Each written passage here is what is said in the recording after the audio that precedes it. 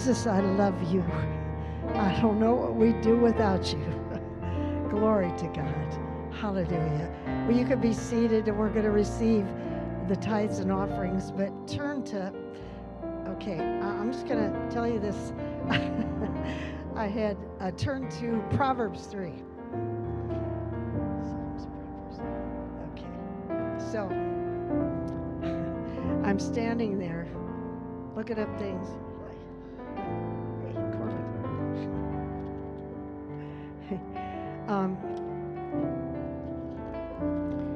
Okay, so it's been busy since, went to California the week before, and you kind of have to play catch up. There was a whole bunch of stuff that I needed to catch up with. Even IRS stuff was due and stuff like that, and just all kinds of things. Even your own house, we didn't have any groceries.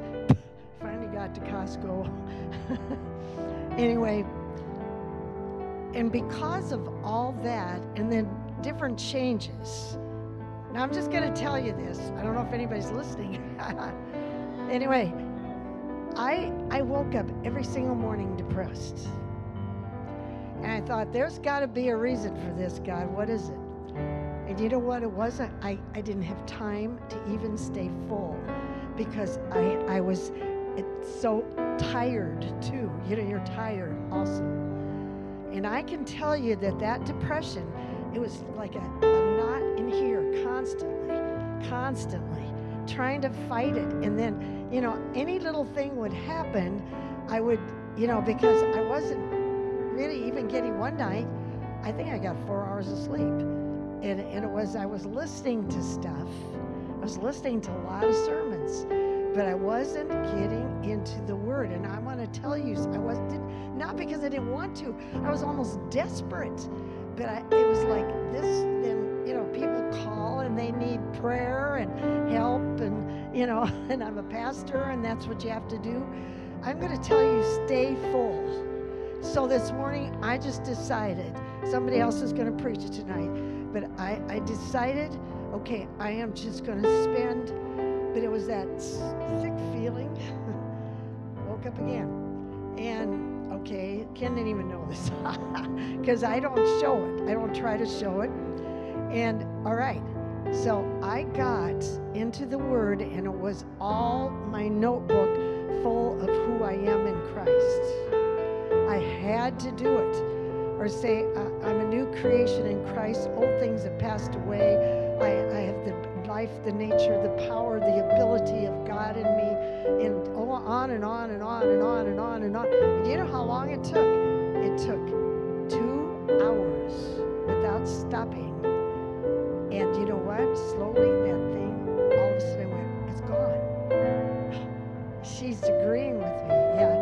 And you're a young lady, yeah.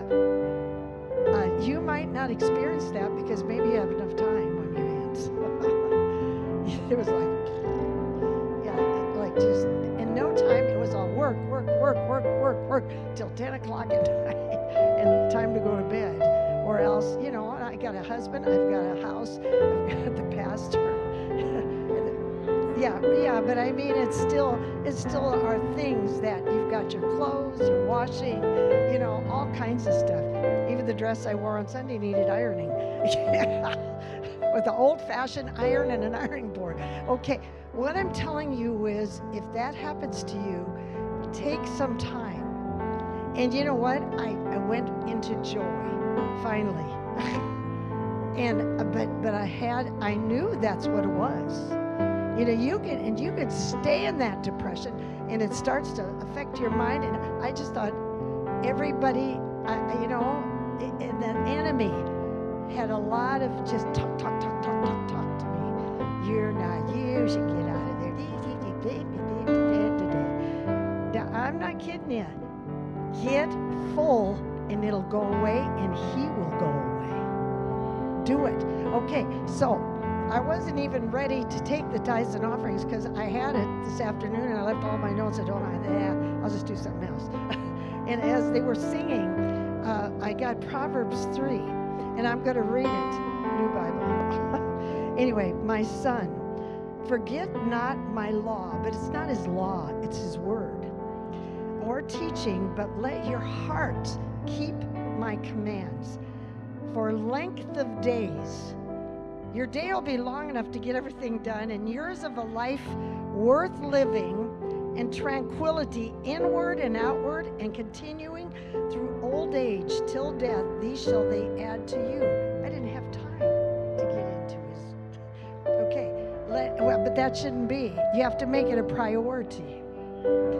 Let not mercy and kindness, shutting out all hatred and selfishness, shut that out. Forgive people, okay?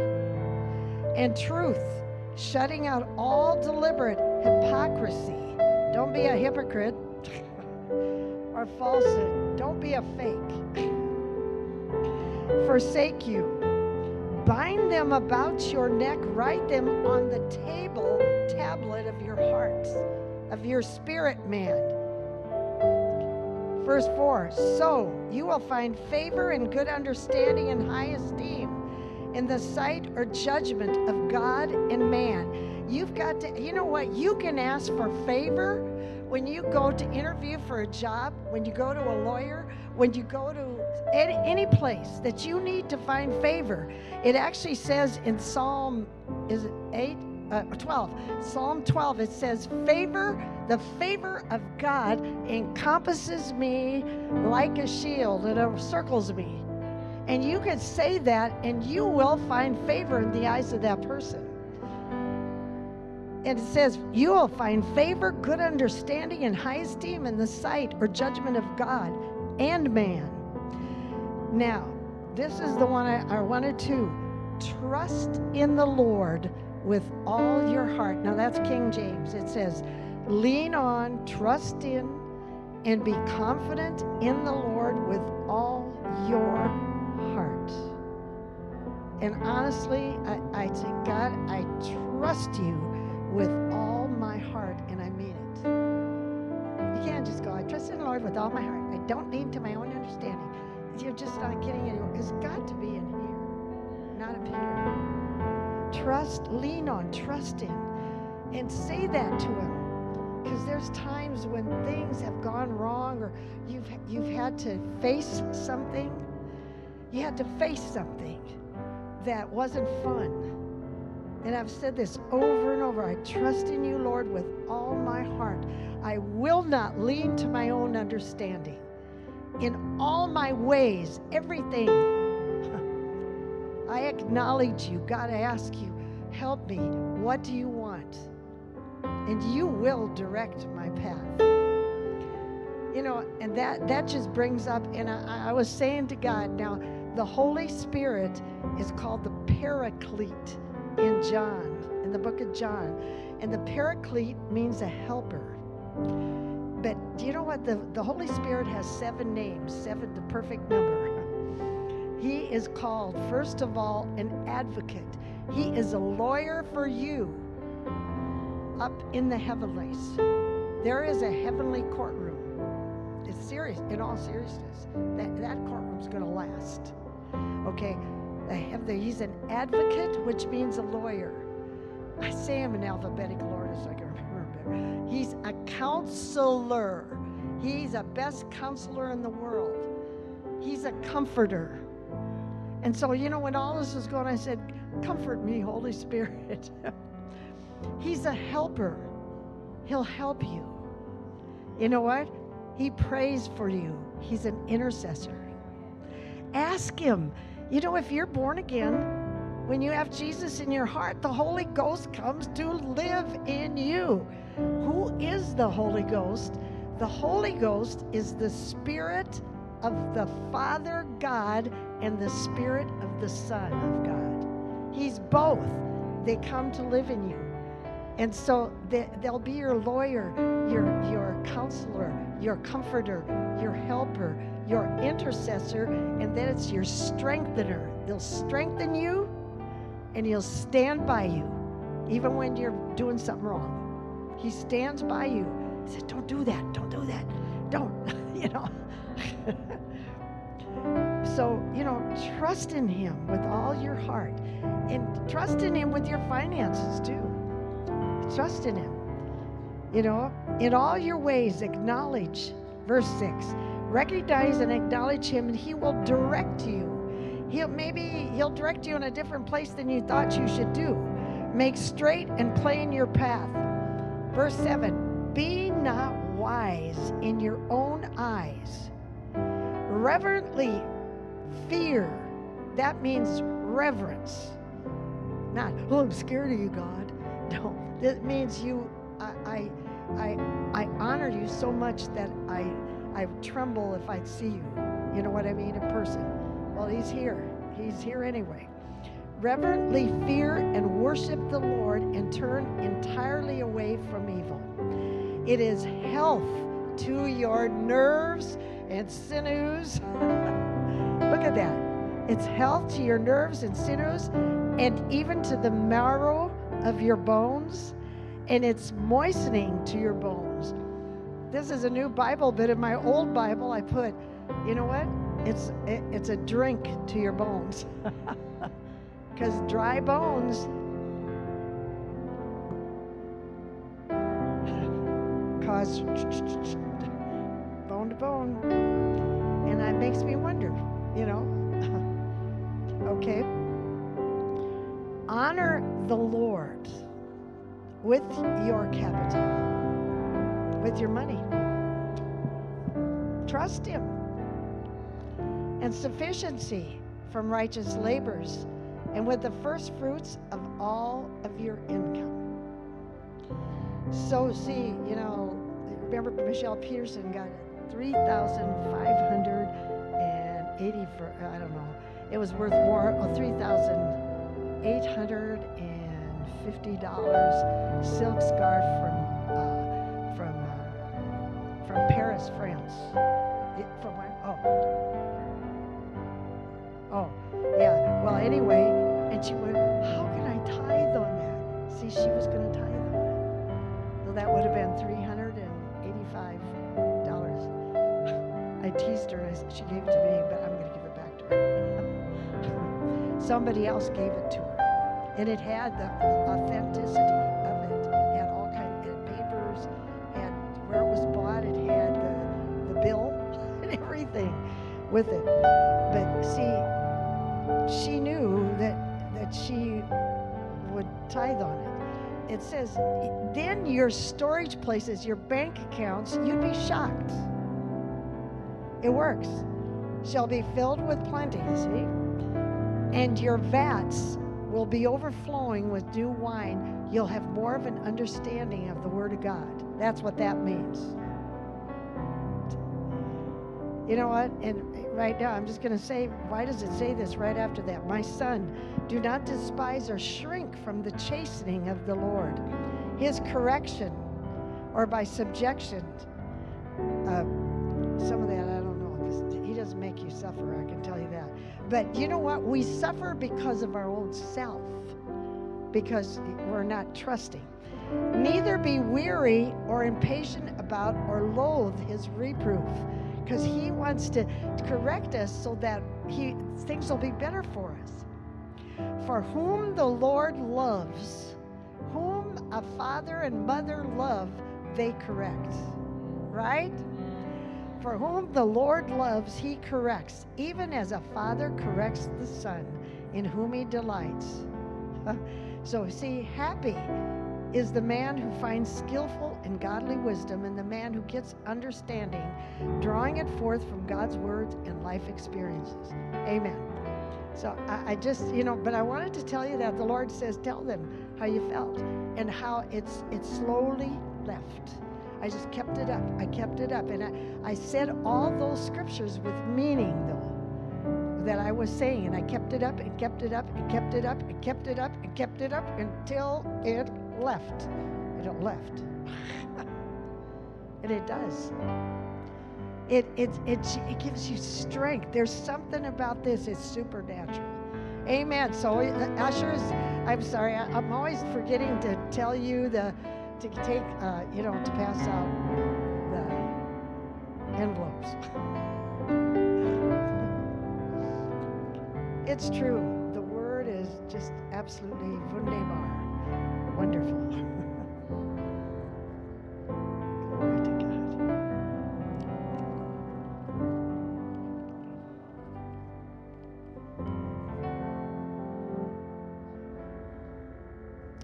Okay, so let's, Father, I thank you. We praise you for the ability to even give, Lord God, and we say that my God supplies all of my needs according to his riches and glory by Christ Jesus. And you need to meditate on that. My God supplies. Because you can just say it and it doesn't mean anything. According to his riches and glory by Christ Jesus. And his riches in the glory of heaven are from end to end. There's no end to them. So you can receive it now. Okay, go ahead. Sing right off.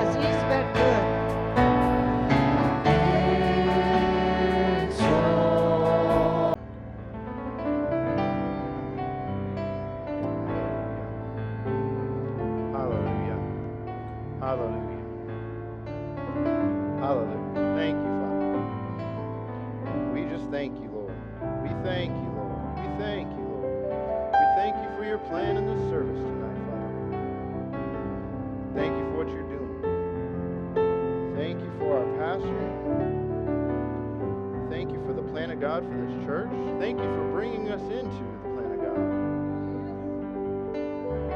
Hallelujah. Hallelujah. Let's give him a shout. Hallelujah! Glory! Glory!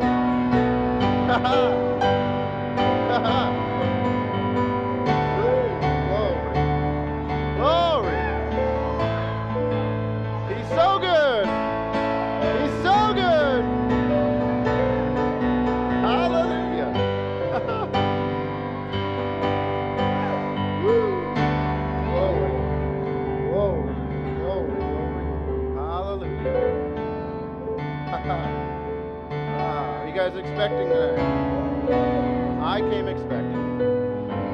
I'm the one that gets to stand here. So I'm expecting. Hallelujah.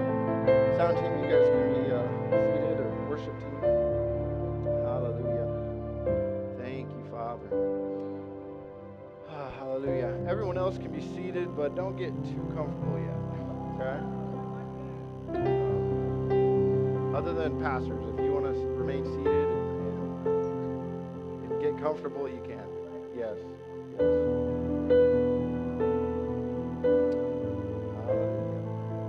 God has a plan for every service. There's a plan for this service.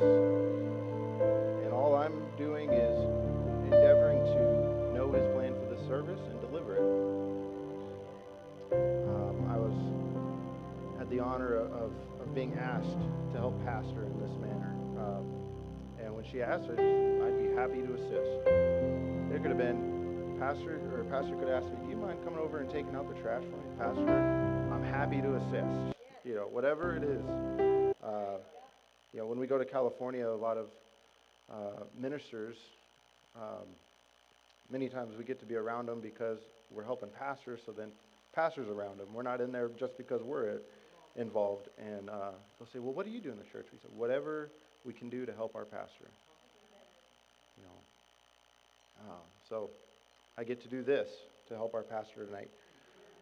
So with the exception of pastors, I want to try something. And they don't have to do this. That's what I'm saying. I'm not going to require that they do it, but if they want to, do something. Spiritual things are very simple. If they were hard, it wouldn't make much sense, because the word is for everybody. The word's for everybody. My wife was telling me today about, what was it, dear? That he died for all, or what was it you said this morning?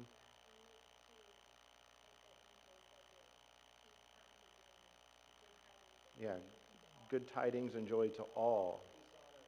So in order for them to get into that, and to get into tidings and joy, good tidings and joy are spiritual things. Spiritual things are very simple. Pastor makes them very simple for us. Sometimes as simple as, I didn't feel good, and I started, you know what? That's simple. I'm thankful for our pastor. Okay. So, with the exception of pastors, this is what I want to do. It's going to kind of be like Simon Says. Okay? So I'm just going to ask, right now, I have everybody's attention. I'm going to ask everybody stand up. With the exception of pastors, they don't have to. They can stay rested. They can stay seated. Okay. I'll wait till everybody has stood up. Spiritual. Yeah. Oh no, I'm not saying Simon Says. It's kind of like Simon Says, in that I'm going to say something and you guys follow. Spiritual things are very simple. If I say stand up, that's very simple. Yeah. Okay. So go ahead and sit down. Yeah, I'm not doing Simon Says. We're not playing that game. Yeah, it's just, yes. So this is not Simon Says. This is just Lonnie Says. Okay. Yeah, I'm just saying, it's not a trick game. I'm just saying. So the instructions were stand up, everybody stand up. The instructions are sit down, everybody sit down. All right, let's try it again. Following instructions. Everybody stand up. Some people might get mad at me. That's okay. All right? And everybody's going to stand until everybody's standing.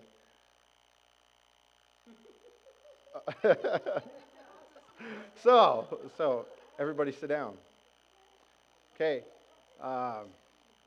Now you can stay seated. That's fine. I think it was Brother Hagan, and Pastor Nancy has mentioned this too.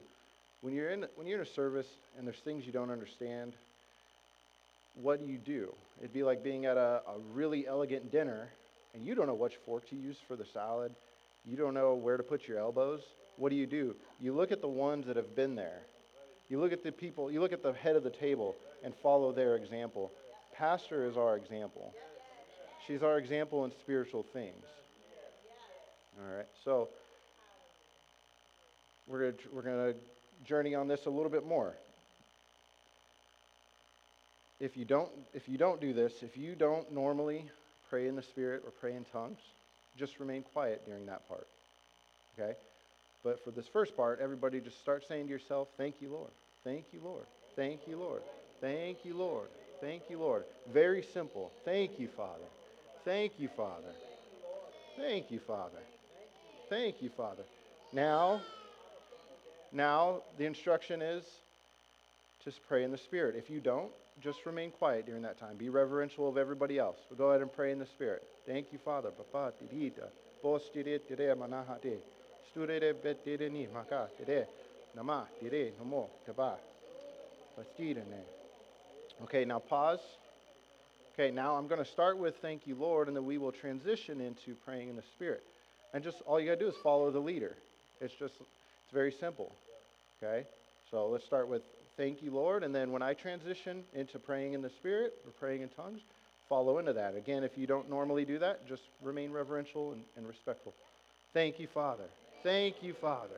Thank you, Father. We worship you. We're so grateful. We are so grateful. We are so grateful. We are so grateful, Father. Barel no mostere. Betira namahakarada baterosto. Dura namahada. Bastiere tikata. Namaterini makasto. Thank you, Father. Thank you, Father. Hallelujah. Hallelujah. Hallelujah. Hallelujah. Thank you, Lord. Thank you, Lord. Okay. My point in doing that was not because you guys have never been to the table before. We've done this many times, but they're very simple. You follow the leader, basically. We endeavor to follow pastor's leadership. And we're going to have guest ministers who are coming soon, who will be preaching by the Spirit of God, and I expect to be very powerful services. They are counting on us on following them into some places. We can follow the minister into places when they're speaking. You can put them into a new room, into a new phase when they're preaching, and we follow with them, go with them. Brother Hagin used to talk about, or the one thing that he used to do is his meetings would be several weeks long, but it was just to get them all following, and then they could get somewhere by the end. And then also, if you haven't been coming that long and you don't know how to act during those moves when the Spirit's moving, it's very simple. Just look at somebody who does know. And the person to look to in here would be our pastor. If she's up here, she starts worshiping and shouting and dancing, follow into that with her. You get the whole group to move together. It'd be like a school of fish. You ever seen a school of fish? Like they all go this way together. Like in Finding Nemo, the one school of fish, they can turn into faces and everything because they all move so well together. If pastor goes this way, we follow pastor this way. So spiritual things are very, very simple. And so tonight I have some things on my heart that I want to get to, and you guys believe in faith with me to get there. Follow with me, Say this with me. I love my pastor.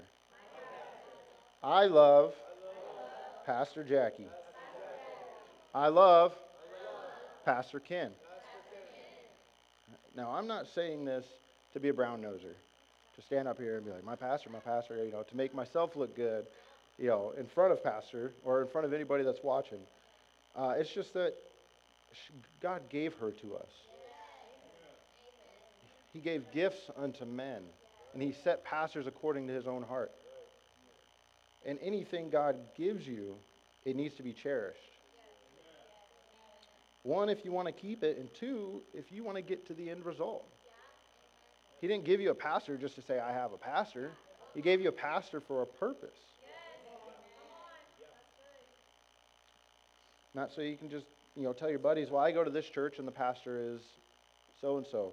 The pastor is Jack for an abbreviation. No. I mean, not that it's Pastor Jackie, but an example that I've been listening to some old messages from Dr. Dufresne.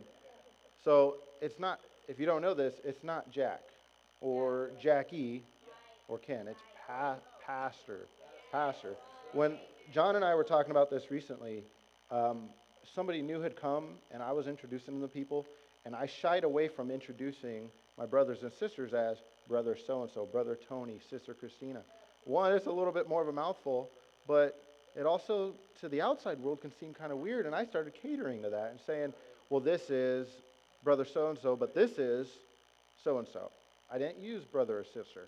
And John and I were talking about that. It's very important because it's not a religious thing. I don't say it because we're in a cult or anything like that. I say it because it does something to them, but it also does something to me. It reminds me that we're brothers and sisters in Christ. That we have a relation that is beyond a natural relation. Sonia is my wife, and that's a natural relation, but she's also my sister. I could call her Sister Sonia if I wanted to. Yeah. If it sounds a little weird to you, just don't get it twisted. Just, you know. We're also brother and sister in Christ because we have a natural relationship, but there is a relationship that supersedes family, supersedes natural things. And actually, spiritual things supersede natural things. Spiritual things, however simple, like I said, I was thinking about this earlier. I believe, I'm getting to the point where I realize, I'm like, man, I actually believe that. I believe there are some spiritual things that are becoming more real to me than natural things. Which when I realize how spiritual laws work,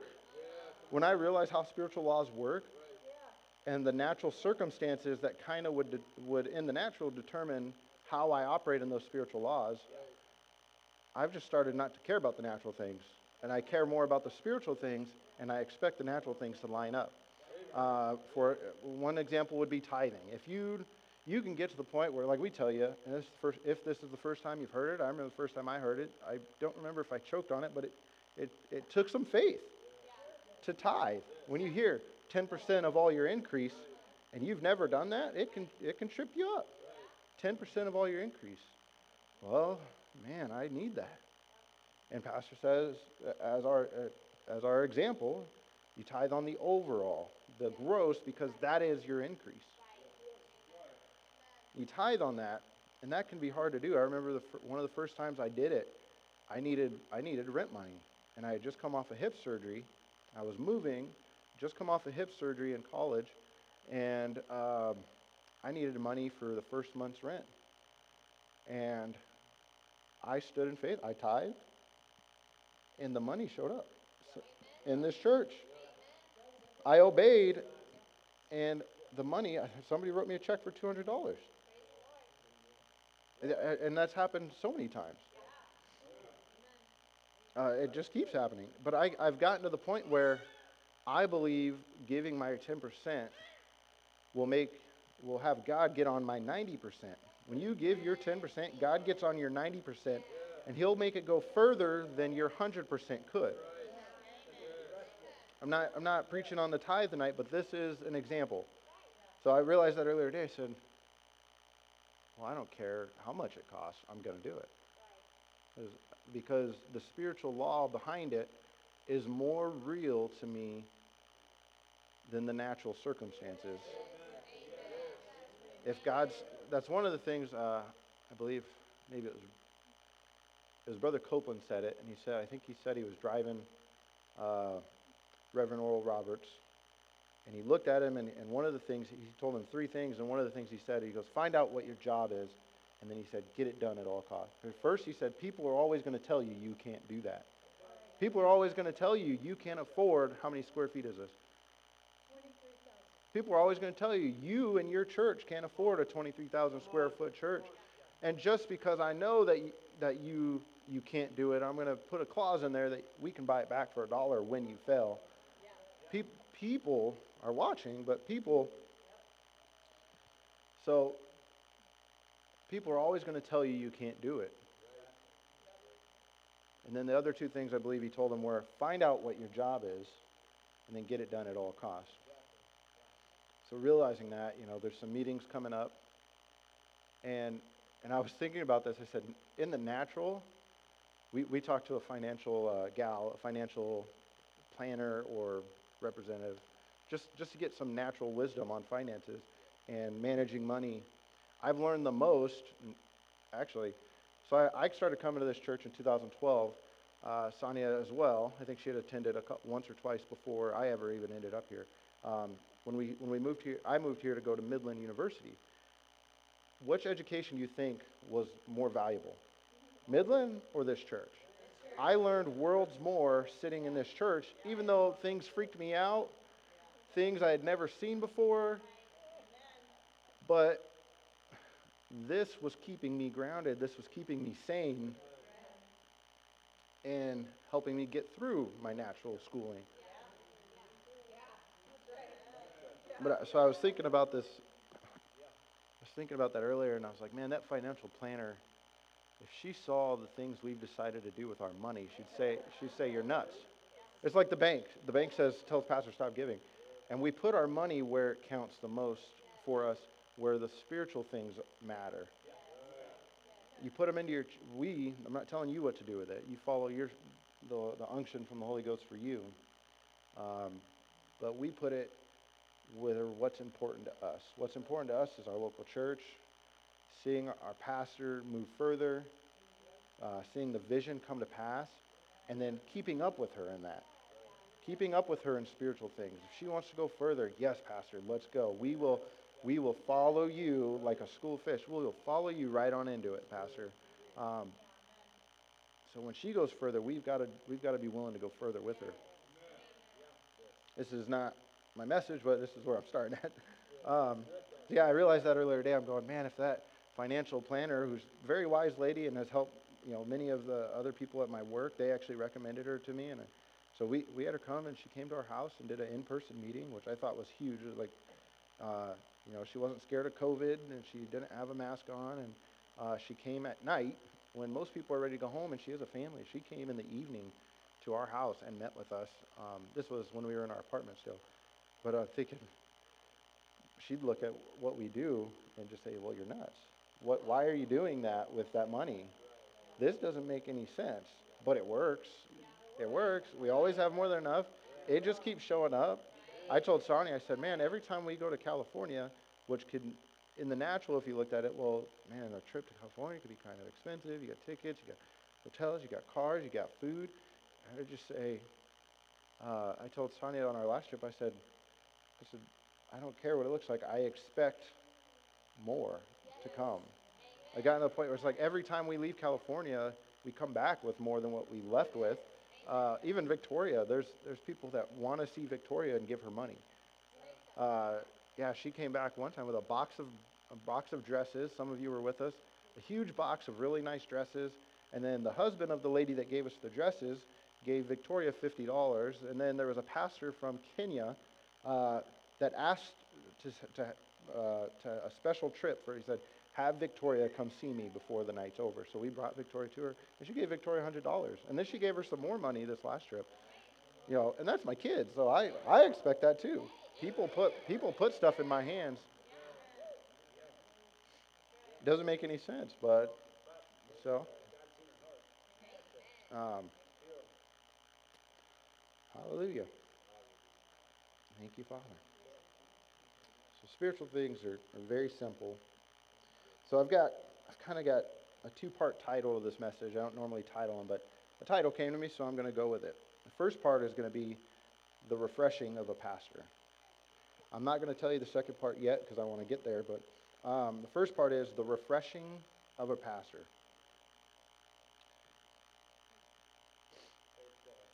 Having a pastor is a covenant relationship. A covenant actually means a contract or an agreement. In biblical things, talking about, we have the old covenant and the new covenant. And you hear the phrase covenant. In the Old Testament, covenant, actually even in the New Testament, covenant meant to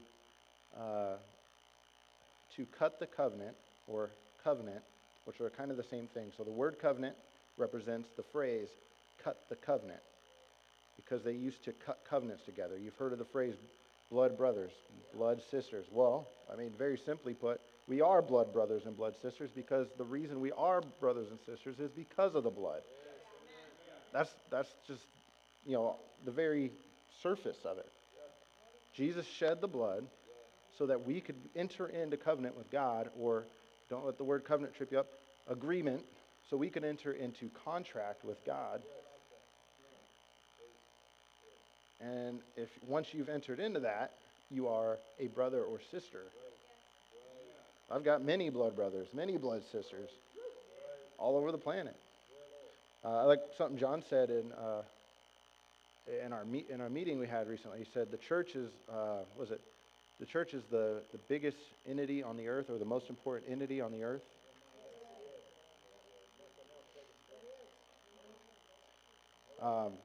So I'm going to talk about some covenant words, and you can just write them down. Like, I'll get to them, but so the word covenant means to cut the covenant, come into agreement. In the Old Testament, it actually meant an incision where blood flows.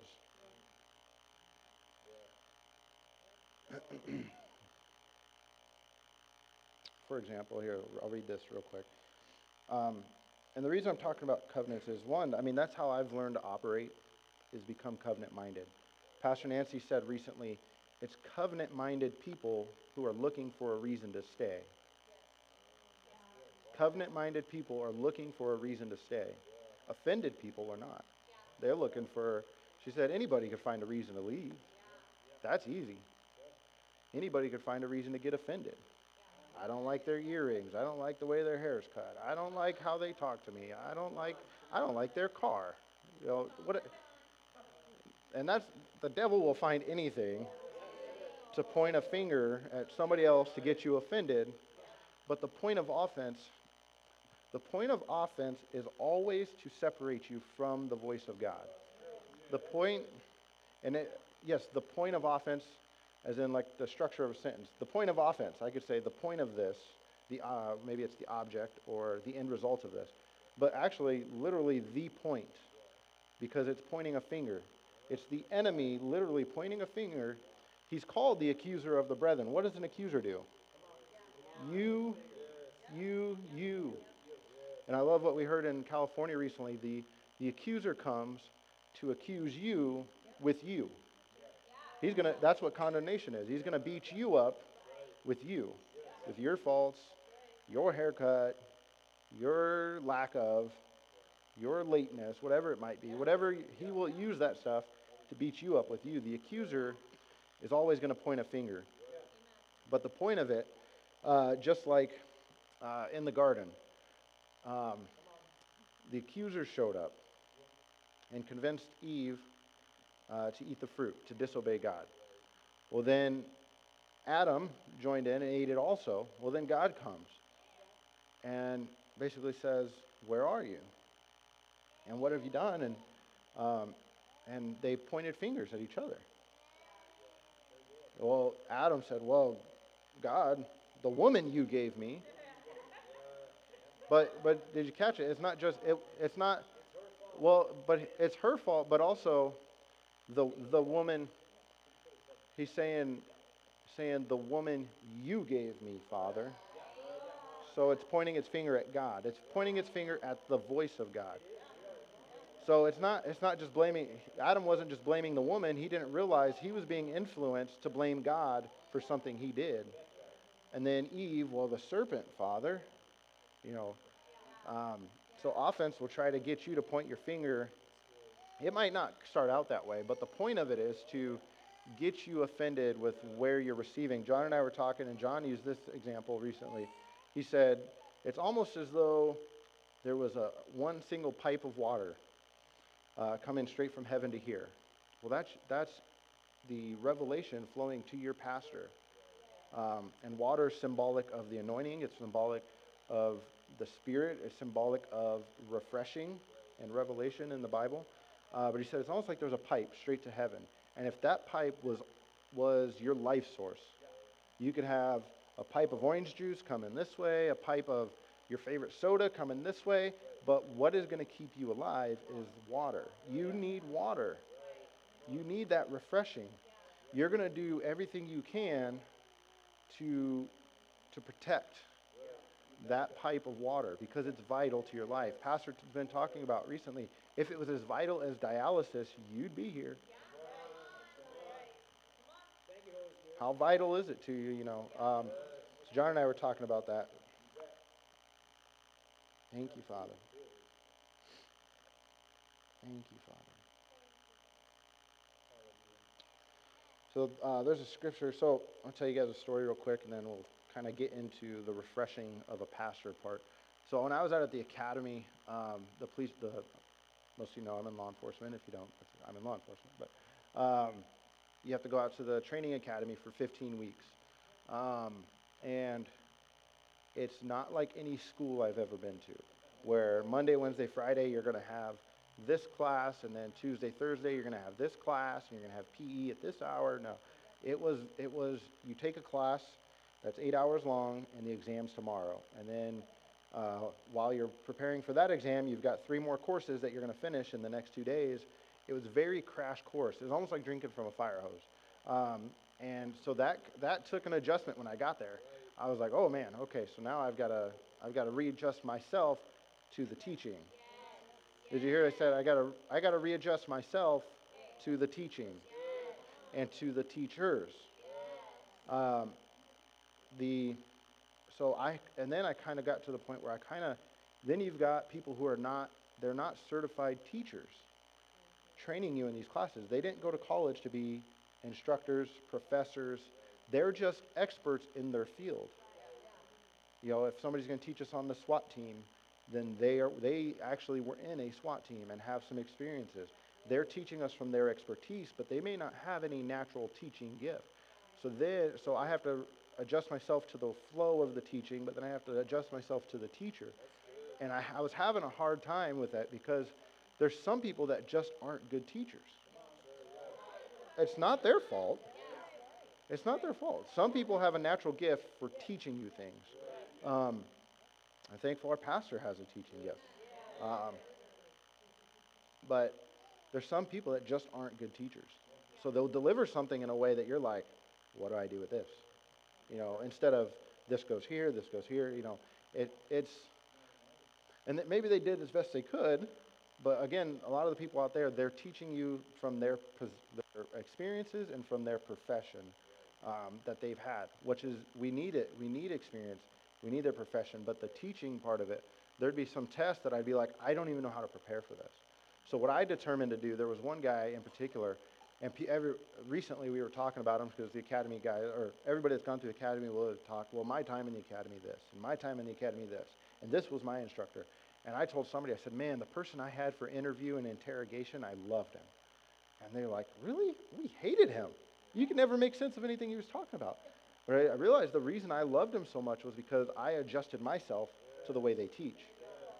And I said, you know what? I don't care how bad he is. I'm going to get something out of it.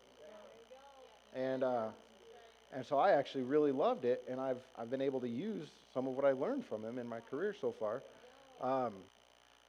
And there was even one point where some things were being taught that I just wasn't grasping in the natural. I didn't understand it, and I started to almost feel like a little kid again. There was one class where I actually started tearing up because when I was a kid, I did not like school.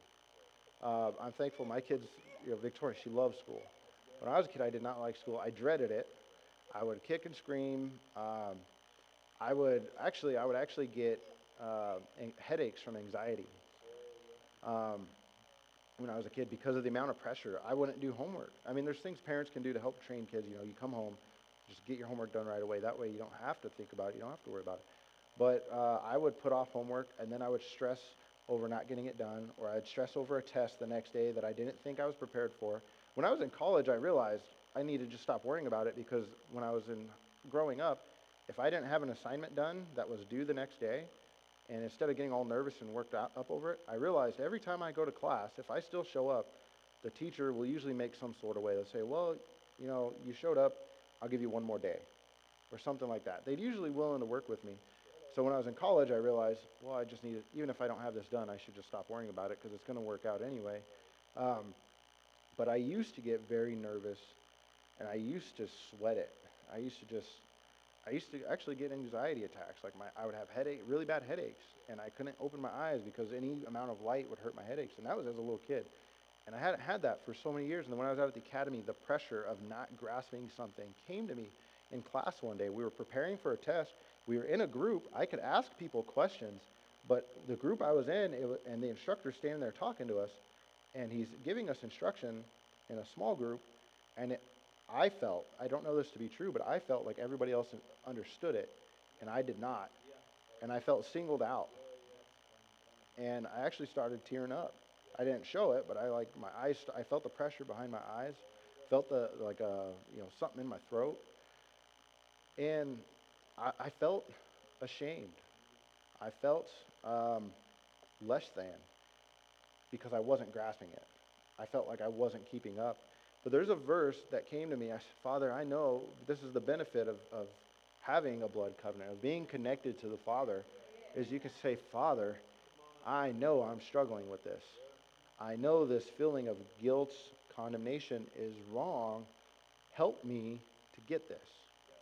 There's no reason I can't get this because I belong to you. So help me, whatever it is that I need help for, whether it's the instructor, the way it's said, the way that I'm taking notes, whatever it is, help me with this. And so I went to God. I said, God, help me with this. And there was a verse that Pastor Ken says all the time that helped me. And it actually carried me. You know, sometimes you just need, you know, so I'm talking about the refreshing of a pastor. Sometimes all you need, you know, have you ever had something coming up and you're not sure how it's going to work out, but you get one word from God and then you just ride that. I'm sticking with this. I don't care what anybody says. This is my way. This is my ride. This is my exit road to this test. And my exit road was a verse that Pastor Ken says all the time. Isaiah 54:13. And he says, you can write that down. You don't have to turn there, but it says, in the Amplified, it says, and your spiritual children, you can say this speaking of your natural children, and believe God that they become one and the same. But your spiritual children, or your children, shall be disciples. So say, all my children shall be disciples, taught of the Lord and obedient to his will. And great shall be the peace and undisturbed composure of my children. How many have heard Pastor Ken say that verse? And that verse came to me when I was out there. I said, man, that's the one Pastor Ken says all the time. But so it says, my children. Well, I'm a child of God, but I was struggling with something. And so I went to him and I said, Father, help me get this. And it was this verse, my children. Well, we're his children. So his children shall be taught of the Lord, and great shall be their peace. I was not in peace. I was in guilt or condemnation or shame. But it says here, all your spiritual children shall be taught of the Lord, and great.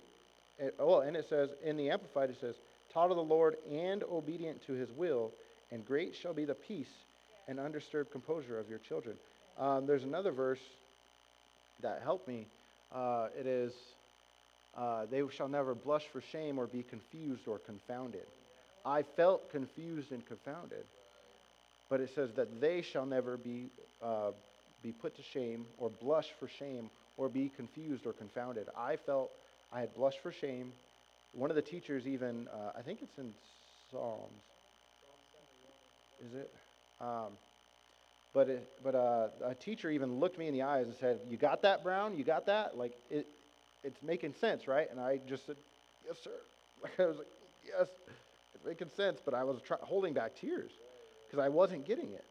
And so I started to meditate on this verse. So it says, "They shall never blush for shame or be confused or confounded somewhere else." I said, "All right, Father, if your children shall never blush for shame or be confused or confounded, I'm taking that. And if I'll never blush for shame or be confused or confounded, that means there's an answer to what I'm not getting." And then I got this verse, Isaiah 54:13. "And your spiritual children, or your children, shall be disciples, taught of the Lord and obedient to his will. And great shall be the peace and undisturbed composure of your children." So I stood on that, and that took me all the way through. That helped me in that face of shame and you're not getting it. That helped me through. It was my answer. But I wouldn't have known that verse if I didn't have a pastor. So I started to meditate on this. There's a reference to that verse in the Amplified. At the bottom it says John 6:45.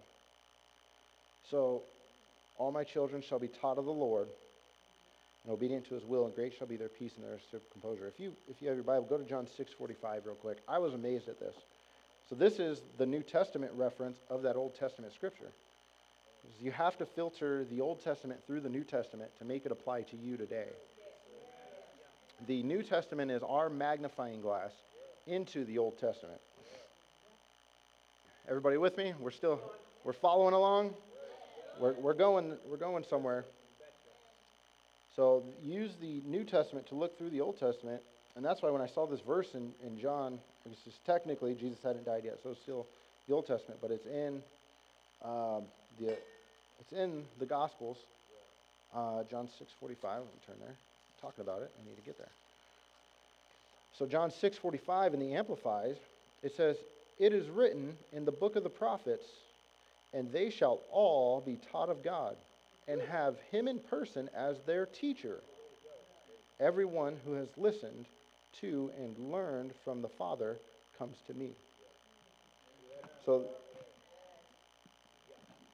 So I looked up, so you got the reference of teacher here. So in Isaiah 54:13, all my children shall be disciplined followers or disciples, taught of the Lord. So the Lord is our teacher. And then in 6:45 it references, they shall all be taught of the Lord. And I love this, in brackets says, they have him in person as their teacher.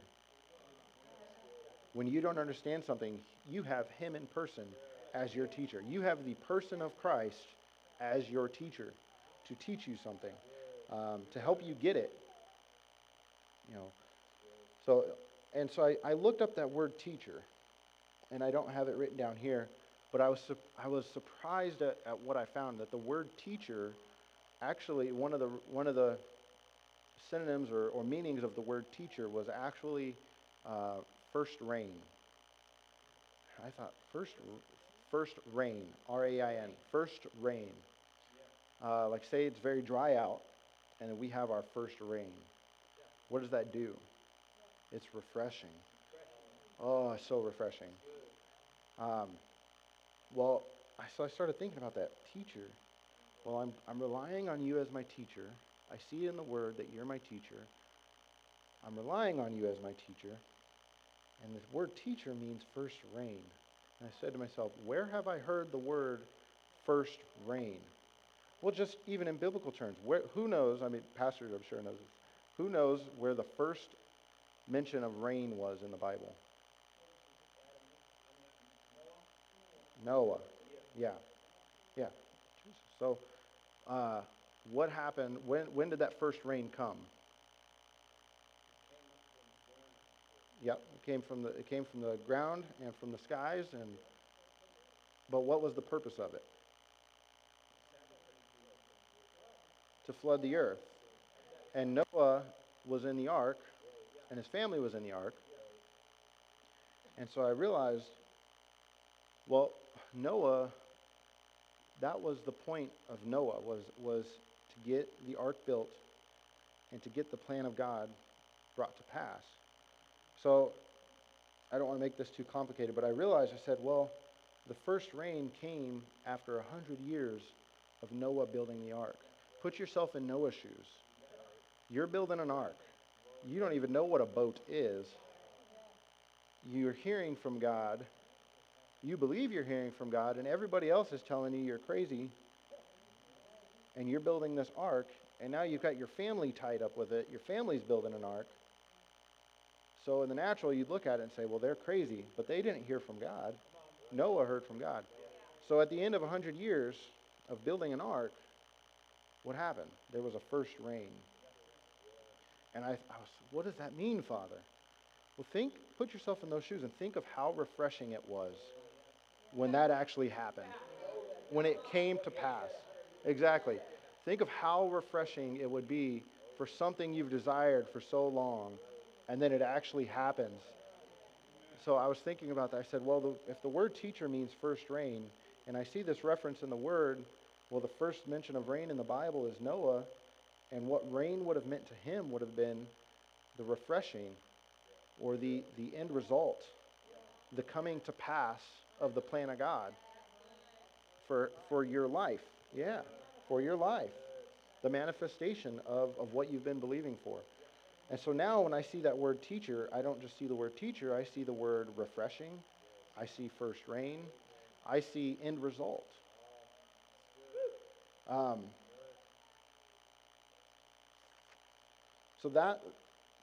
So I'm going to list off some words here, kind of change directions to the second part of my message. So the second part of my message is, who is your fellow to follow? Who is your fellow to follow? That's going to be the second half. Who is your fellow to follow? The first part was the refreshing of a pastor. So now we've got that down. The word teacher can be associated with refreshing and end result. Getting, like I said earlier, God didn't give you a pastor just to say, I have a pastor. He gave you a pastor to cherish and to help you get to the end result. That's the refreshing of a pastor. I want to get to the end of my 100 years. It might not be 100 years. It might not be 120 years. I don't care how many years it is. I want to see the end result. I want to get to the end. I want to run my race, finish my course with joy, and have that refreshing.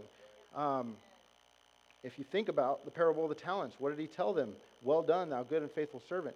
Enter thou into the joy, and the rest, which your master himself enjoys. Well, I'm getting ahead of myself, but I want to get to that point. I want to just not get to the well done, thou good and faithful servant. He also said, enter thou into the joy, the blessedness, the refreshing which your master already enjoys. Our master is Jesus and God in heaven, and they're sitting in refreshing. They're sitting in joy. They're sitting in peace. It says God did all those works, and then on the seventh day, he rested. If we're following him, we ought to be resting. But I want to get to the rest, the blessedness, the joy which my master enjoys. So the second part of this, who is your fellow to follow?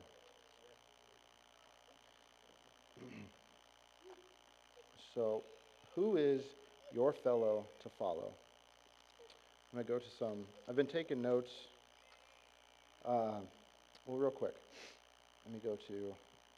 So, Pastor asked me to do this, and she said, "Is that too short of?" She asked me what last night, the night before last. So yesterday evening, or yesterday morning, she texted me and said, "Is it too late to ask you to do that?" And I said, "No, ma'am. No, ma'am. If pastor puts a draw on you, it's not an inconvenience to me. No, Pastor, that would be too inconvenient. You got to give me 2 weeks to prepare, and a week of me taking the offering just so I can get started. No, if Pastor says it, if Pastor says you got something, you got something. That's another spiritual thing. If Pastor comes over here and hands you the mic and says you got something, get up and give it, you might be like, I barely brushed my teeth today, but yes, ma'am. Grab that mic, get up, and draw from your spirit. That's the benefit, like she's saying. Just stay full. Just stay full. There's things. So really, this is my notes all the way back from the academy. That's what I'm talking about. Is I started taking notes on this stuff, on the word refreshing, on first rain, on getting to my end result. That was over 2 years ago already. Actually, it was 2 years ago, May. I went to the academy in May of 2020. So it was 2 years ago that I started meditating on what that word actually means to me, because I had to rely on my teacher to get to the end result.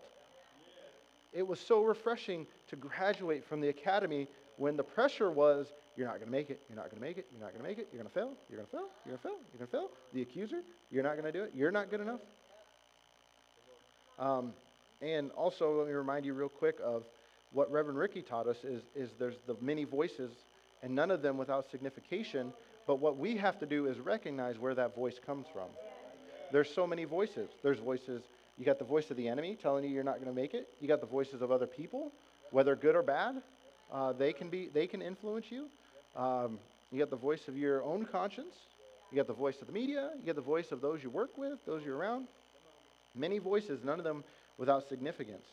So I'm actually just going to some notes that I've actually, so Pastor talks about just meditate on the word, meditate on it. So I'm going back to some notes that I've just, as I was reading through the New Testament, I haven't got past Luke 6:40. I'm stuck on Luke 6:40. And so when I got time during my day, no matter how busy I am, I sit down and I go, okay, Father, I have at least a couple minutes. I can read this verse. And I'm amazed that when I take 5 minutes and I go, okay, I'm going to read this. And it just starts going off in my spirit. So I've been going to I have a notepad, like an app in my phone. I just go to that same note, and every time I get something on that topic, I add it to my notes, and I add it to my notes, and I add it to my notes. So really, I'm just going to my notes that I've had for months, maybe even the refreshing is years. So pull up my notes real quick. Thank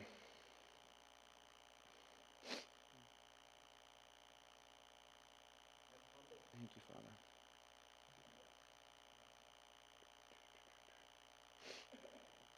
Yeah, so many notes, I got to find the ones that I'm looking for. Thank you, Father. Thank you, Lord. There we go. Yeah, so I started taking notes on, not that one. I had it open, what happened to it? Did I accidentally bump it? Thank you, Father. There we go. So I started taking these notes actually about a month ago on the verse Luke 6:40. So you can write these words down. These are some covenant words or agreement words or contract words between us and God. So when you say a word, there's so much, like the word teacher, there's so much behind that word. So there's a lot behind words. And so there's some words that I've kind of been studying out. This book, The Blood Covenant by Brother E.W. Kenyon, pastor, or I'd say Reverend E.W. Kenyon. He delves into, that's where I got the word covenant, means to cut the covenant or an incision where blood flows. The word believe, here's just, I'm gonna throw out some words and give you either some synonyms or some definitions, so that when we move forward and these words come up, you have something else to associate it to. So now you have something else to associate to the word teacher. You have refreshing, you have first rain, you have end result. When I see the word teacher now, when I think of my pastor as my teacher, I think of I'm going to get to the end result. Another place, and Jesus, we know this, Jesus is our teacher. And the Holy Ghost, and the disciples reference to Jesus all the time. They called him rabbi, teacher, master. And then in, I think it's John 14:27, he talks about the peace. I'll go there real quick. I'm only a couple pages away. You don't have to go there. You can just write it down. John 14:27. If you back up to 14:24, 14:26. It says, but in the Amplified, it says, but the Comforter, the Counselor, the Helper, the Intercessor, the Advocate, everything Pastor was saying during the offering, the Advocate, the Strengthener, the Standby, the Holy Spirit whom the Father will send in my name and in my place to represent me and act on my behalf. I love this next part. He will teach you all things. I said, the Holy Ghost is my teacher. He's going to show me all things to get to my end result, to get to my refreshing. So that's just another place where Jesus, God, and the Holy Ghost, they're referenced as the teacher. I love that because he doesn't describe him as the teacher initially, but then he says, but he's going to teach you all things. I'm so thankful for that teacher. So here's some covenant words to kind of write them down. So the word pupil, student or son.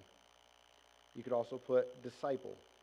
So pupil, student, son, disciple, and these are just words I've found. You can, if you have more, write them down in your notes. So pupil, student, son, disciple, disciplined follower. We know disciple means disciplined follower. Disciplined one. Next is trained. Trained, set to rights, perfected, made perfect, matured, or maturing, because we know biblically the word perfect doesn't mean you're absolutely perfect. It means you're being perfected. You're maturing. You're coming to full stature. You're getting to that end result. That's the point. The point isn't just to, like I said earlier, the point isn't just to say, I have a pastor. The point is to get to the end result, to become fully matured. And I have a verse to reference all this to. So, perfected, matured, and led. And one of the phrases I used was set to rights. Well, if you're set to rights, you're made righteous. So you could even put in there, made righteous. And all these words, some of these words, you should be able to find yourself in them. Well, I'm a pupil. Well, I'm a student. Well, I'm a son. Well, I'm a disciplined follower. Well, I'm trained or being trained. I'm in training. I'm set to rights. I've been made righteous. I'm being perfected. I'm led. So we can identify with some of these things. The next word or phrase is doing good. Doing good also means fruit bearing. Doing good or fruit bearing. I talked about the end result. The point of a tree isn't just to be a tree, it's to bear fruit. Jesus talked about that. If you don't bear fruit, what use are you? Doing good, fruit bearing, produce, benefits, and fainting not. So I've connected those words because in order to get to the produce, the end result, you got to faint not. So they're connected. In order to get to your refreshing and first rain, you need a teacher. You need a teacher to help you get there. And it's not enough to just have a teacher. You got to listen to that teacher. Is this too much? Are you guys following me? You guys following me? Okay, so we got doing good, fruit bearing, produce, benefits, and fainting not.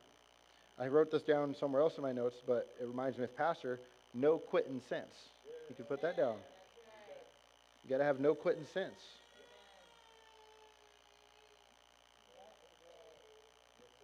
All right, so now the verse that this is all surrounded around is Luke 6:40.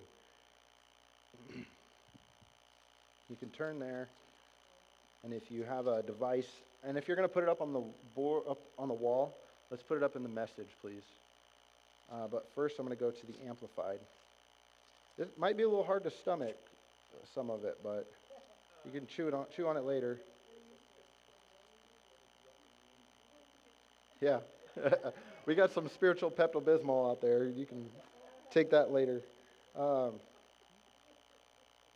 Luke 6:40, and I'll read it out of the Amplified real quick. It says, a pupil is not superior to his teacher, but everyone, when he is completely trained, we've heard that word, when he's readjusted, Luke 6:40, and that's the message. So I'm reading out of the Amplified real quick, so don't look up there.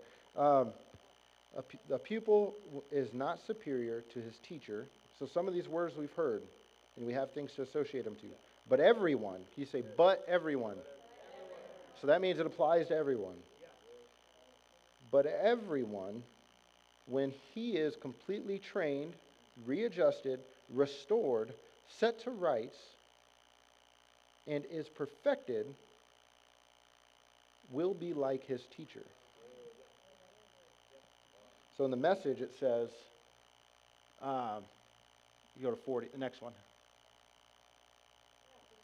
Luke 6, okay, then I'll pull it up on my phone. I actually had it here.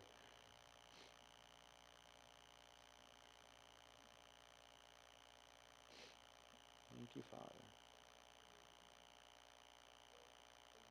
So I want to get to my end result. So that's why I'm meditating on these things, is they're helping me get there. So Luke 6:40 in the message says, a pupil, wait, I'm in the Amplified still, message. Scroll. There we go. Okay. So I love this.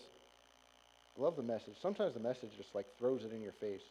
The message says for Luke 6:40, an apprentice, so there's another word that you could match with pupil or student or disciple. An apprentice doesn't lecture his master, teacher, pastor, man of God. Those are some other words to associate. So an apprentice doesn't lecture his master. The point is to be careful who you follow as your teacher. So if your teacher is going to help you get to your end result and you're following the wrong teacher, you don't end up at the right end result. We know there's a good, an acceptable, and a perfect will, but I want to get to that perfect will. I want to get to the refreshing. I want to get to the first rain. Now, hopefully these things help you get there. When you kind of chew on them and you think about it, these are the things I think about. These are the things because I want to get to the end result. I know Pastor does. She wants to see it all come to pass. I want to see it all come to pass. So I was reading that verse. I've been stuck in this passage for a while. So Luke 6:40, let's back up to 39. It says, and Jesus quoted, it was talking about Jesus. He quoted a proverb. Because I was reading these verses and I said, well, he's talking about the blind leading the blind. But then he talks about a student following his teacher. But then he talks about offense and being a hypocrite. And I'm like, well, this kind of, if you look at just Luke 6:40, it looks like it's out of place. But it's related to what's above and what's below it. So if you back up to verse 39, he says, he quoted a proverb. This is still the message. Can a blind man guide a blind man? Wouldn't they both end up in a ditch? And then the very next thing he says, this is odd, is an apprentice doesn't lecture his master. So I was meditating on it. I said, well, if I put myself in the place as an apprentice, I'm a student. We can all say this, I'm a student. And even our pastor, who you can put in the position of pastor, teacher, master, boss. You know, there's different words you can throw in there. Head honcho. She's the head honcho of this church. Jesus is, but she listens to him. So, you know, Paul said, follow me as I follow Christ. So we follow Pastor Jackie as she follows Christ. So he talks about, can a blind man guide a blind man? Wouldn't they both end up into a ditch? An apprentice, so that's a question. Jesus phrased that as a question. And then he says, an apprentice doesn't lecture his master. And then he says, the point is to be careful who you follow as your teacher. Or, if you tie into what Reverend Ricky was telling us, the point is to be careful which voice you're yielding to. Who are you yielding to? You know, I hear the voice of the Good Shepherd, and a stranger's voice I will not follow. So I've learned this, and I also heard Dr. Dufresne say it recently on a message I was reading, is a lot of times when you're praying, you'll hear God tell you something, but then you'll immediately hear something else. That sounds good. It sounds good. And Dr. Dufresne said this, he said, I heard a voice, and then I heard another voice, and I just decided I'm just gonna do it. And he did it, and he said, you know which one was God? The one that proved out. When I went to work for Chick-fil-A, I sat down and I said, Father, I know that there is more. It was just like trickle, trickle, trickle. A little bit of money here, a little bit of money here, but we were using our faith. We weren't giving up. We stayed in school, and it was trickle, trickle, trickle, trickle, trickle, trickle. And I just sat down and I said, Father, I had some time at our apartment there. I remember sitting on the couch. I had some time at home. Nobody else was there, and I just said, Father, as far as I remember, there was nobody else here, but at least where I was, there was nobody else there in the living room. I sat down and I said, Father, I know there's more for me and my family. I know there's more for me and my family. I trust you to show me where that is. And the first thing that came to my heart was Chick-fil-A. And I didn't want to work fast food. And prior to that, I actually looked down on it. Now I will never have anything bad to say about anybody in food service or restaurant work ever, because I did it for about 4 years. If you don't ever want to work in a restaurant or do, it is hard manual labor. You're serving, and you're on your feet a lot. Go ahead and start judging those that are in that position. He'll put you in that position. I remember before I started walking for God, I used to look at McDonald's employees and think they were just pathetic. Honestly, I used to think, because, it was in Arizona. I remember we'd go with my buddies, and they found the saddest looking people to put behind the register. There was no, hi, how are you today? Let me serve you. What can I get you? There was no good attitude behind it. So, but I was judging, and that was wrong. And then I had to work in Chick-fil-A as a kitchen manager and scrubbing floors and getting up at 5 a.m. and staying till close sometimes for about 4 years. And I learned, wow, that's hard work. But I also made more money than I'd ever made once I followed God into it. But the point is, when I sat down and I heard that voice that said, Chick-fil-A. All right. But then I heard Albertsons.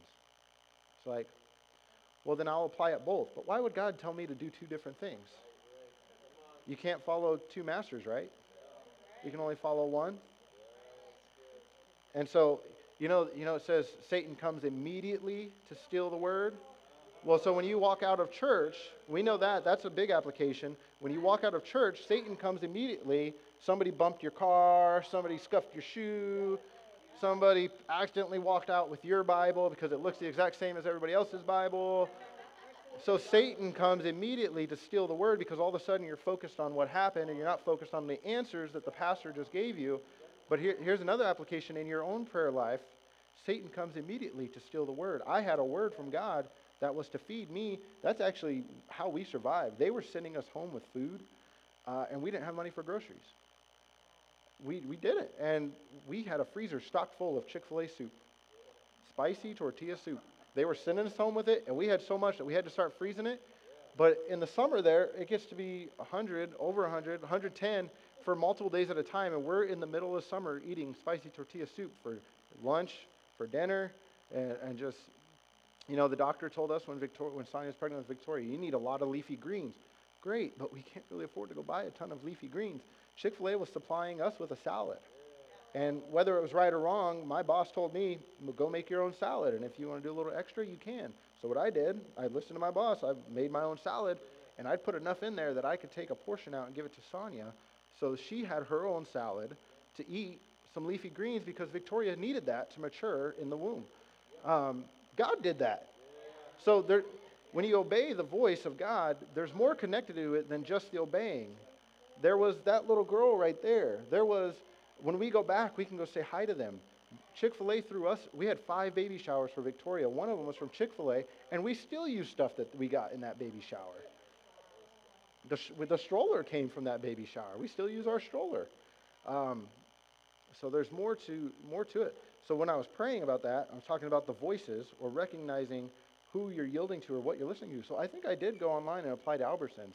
And then later on I learned, well, God, how come I heard 2 different things? Because one of them worked out and one of them didn't. And it says there's many voices, none of them without significance. Albertsons is actually across the street. It would have been nice to work there. But it wasn't right. But it wasn't from the Lord. But Satan comes immediately to try to distract you, even in prayer. So, being careful which voice you're listening to. Or like Reverend Ricky said, in the boat, when they woke Jesus up, Master, Master, Master, don't you care that we're perishing? And Jesus stands up. He's like, who told you you were perishing? What voice are you yielding to?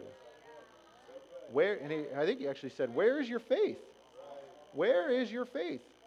Are you going to throw out you have to throw out your faith to listen to a wrong voice. It takes faith to listen to our pastor. It takes faith to say, what she says works and I'm going to do it, no matter what it looks like. That takes faith. It takes faith to obey the voice of your teacher, your pastor, your master, your Lord. These are all synonyms. Okay, so we're talking about voices you're yielding to. So Jesus said, can a blind man guide a blind man? And if you're like me, all you picture is 2 blind men going like this. That's what I picture, just naturally.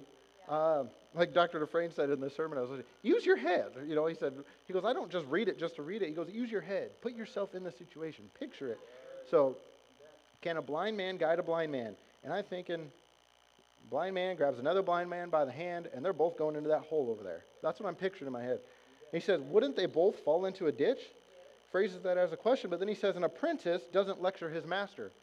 So I think what he's trying to get across here, at least one application of it is, if a student, say I go to Pastor Jackie and say, Pastor Jackie, this is what you need to do with Living Word Church. That's out of line, ain't it? I'm a student, I'm a pupil, I follow her, but if I go to her and I say, Pastor Jackie, you need to do this. 1, that's wrong in itself, but 2, if she listens to me, now the blind is leading the blind. 1, because I'm blind in knowing that that's wrong, and 2, she's blind and yielding to it. So now now I'm taking Pastor Jackie by the hand, and we're both going downhill. This thing ain't coming to pass now. So I realized he's not necessarily talking about, Jesus used natural things to portray spiritual things. He's not just talking about a natural blindness. I was thinking that. I was like, why would a blind man say, come on, bud, let's go, grab another blind man, and they're both going into a hole. But what if you think about it spiritually? I'm a student because I don't know more than her. I was telling Pastor Jackie this story. I'll try to wrap this up.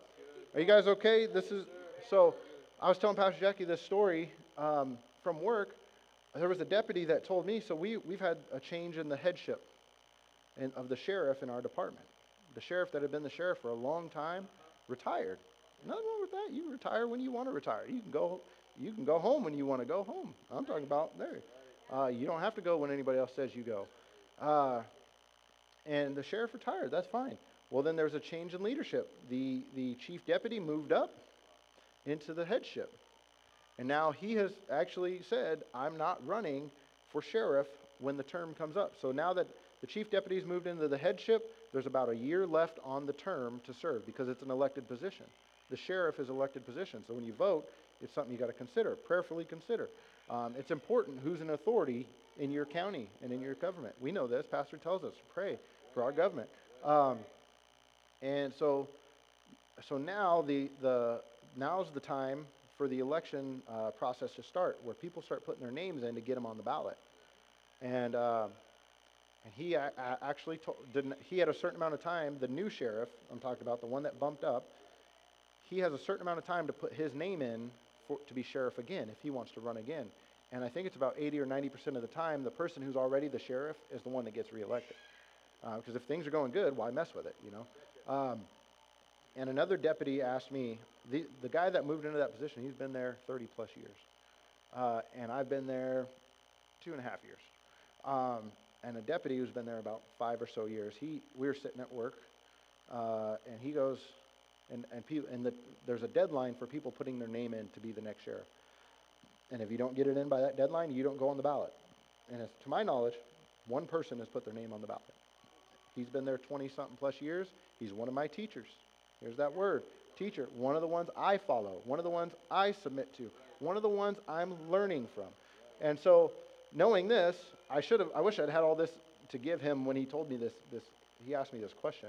But we were sitting there, and people would literally have to walk past us to go into the office that's right next to us to go put their name in for it. He goes, he's kind of agging me on, why don't you put your name in for sheriff? You got to be careful which voice you're yielding to. Well, that sounds good. I might like to be the sheriff. I get a car to take home. I get to call all the shots. I get to decide where the money goes. You got to be careful what voice you're yielding to. So he told this deputy of like 5 or so years. So he's a senior to me. So I still learn from him. I'm not saying I'm more than him, but I'm definitely saying he ain't more than the 30-plus year guy. He definitely ain't more than the sheriff himself. So you got to know which voice you're going to yield to. And which voice supersedes which voice. You're going to have people over you in this church, and there's going to be some changes coming up. And you're going to have people who are over you, but we're endeavoring to be in unity with the head voice of this church, with our pastor. So this deputy asked me, he said, why don't you put your name in for sheriff? I said, no. Well, why? I said, because I was like, I'm still learning from the guy that's the sheriff right now. He's been here 30-something years. And he was part of why I got hired. It reminds me, can the Coke can talk to the inventor of Coke and tell him what to do? No. It's a product of. You're a product of. We are products of this ministry of Pastor Jackie. The product doesn't look at the master or the inventor and say, well, you should have done this differently. You should have done this. You did this wrong. And he asked me, well, why don't you run for sheriff? I said, because I'm still learning from this person and this person who are 20, I think going on 25 plus years, and then the one that's whose name is going to be on the ballot, who I believe right now is the only name on the ballot, is 25 plus years. I think about 25 plus years. In law enforcement, in this county. He's been with the same department 25 plus years. He lives here. This is his community. I'm not trying to sell him to you. You pray about who you vote for. I'm just telling you what I know. So then the one who's there, who's the sheriff right now, is 30 plus years. And I told this deputy, I said, because I'm still learning from them. And he goes, no confidence. That's not it. That's not it. And then when I was reading this verse later, I go, wow, I realized why I had that answer, because a student is not above the master. And back to my example, if I go to pastor and say, Pastor, this is what we need to do, come on, we're going, and she yields to that voice, we're both in trouble. Won't they both fall into a pit? It says that. But the point is to be careful who you follow as your teacher. We have that, I would say, assignment to know who our teacher is, to know the voice of the good shepherd versus the voice of the father of lies. You have to know the difference between those two voices, because none of them are without significance. One's just a bit more significant than the other. I'd say a lot more significant than the other. The voice of your good shepherd. The point is to be careful who you follow as your teacher. And you can throw all those synonyms into this verse on your own. Synonym for teacher, master, refreshing. So, I have that in my notes somewhere. And then he talks about, right after the teacher is, it's easy to see a smudge, or we know this, the speck in your brother's eye, when you yourself have a beam of timber in your own eye. So now he's talking about offense and hypocrisy. Offense will get you to that place where you're trying to put a voice over your man or woman of God, where you think you know more than them, because that's pride. I will admit, I don't know light years compared to what Pastor Jackie knows. All of those that have been to Bible school and have been back, we will tell you. Sonia and I, we got back and we realized we can't hold a candle to anything that this man and woman of God have known or walked through or studied. So what does that mean? That means our time of learning is not over. And I guess as long as you're on this earth, your time of learning is not over. They will tell you the same thing. They're still students. They are still following the people. Brother Hagin used to say, you dance with the one who brung you. They're still dancing. They are still with the one who brought them into this flow. And the only reason we're in this flow is because they're in this flow. We're moving together. We're back to that, moving together.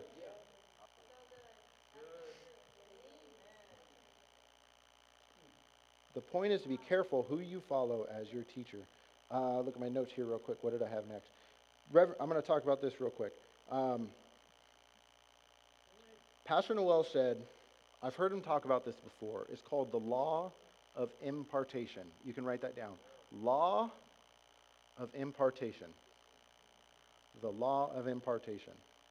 But he said, you guys want to, I think it was either in prayer school or if one of you remember, whether it was in a main service or in prayer school, but he said this. He got real quiet and he said, so Pastor Noel traveled with his man of God because that's what God put on his heart. And he'll tell you the stories. They didn't have money to pay the bills. This is why I was thinking about this, because when I said, I've started to believe spiritual things more than I believe natural things. Because in my faith, spiritual things, God's things, the things that God holds dear are more important to me than how much money I have in my bank account. I could care less. I want to see the plan of God come to pass. I want to get to the end result. And you can't get to the end result. You can't bear fruit without the vine. You can't get to the end result, the refreshing, the first rain, without your teacher. I know there's a lot in this. This is kind of hard to stomach, but this is from my heart. This is why I do what I do. And Pastor Noel said this, because he traveled with his man of God. And that's part of why he's where he is now. And he's still traveling with his man of God. He'll tell you, I'm just the Uber driver. He still drives his pastor around. And now he's a pastor of his own church. A student is never above their master. He still serves somebody. Let's go back to the amplified version of Luke 6:40. It words something just a little bit better. So, Reverend Ricky said, that the people in this church will never exceed what Pastor Jackie has done. In this lifetime, we will never reach her. And that should be comforting, because this verse says a student's never above the master. So if we're behind Pastor Jackie and we can't reach her, then we're in line with the Word, because the Word says the student's never above the master. So it says, a pupil is not superior to his teacher, but when he is completely trained, I'm in training right now, readjusted, restored, set to rights, and perfected, will be like his teacher. So Pastor Noel now has a church. He travels to minister to others, and now he's planting another church. He's growing in the ministry, but he's becoming more like his teacher, but he still serves his pastor. He'll tell you that. He moved houses several times to be closer to his pastor. What's important to you? Well, I don't like any houses in that area. Stay out of the flow then. Stay out of the flow of blessedness which comes from your pastor. Well, I don't want to travel that much. I don't like traveling. What's it?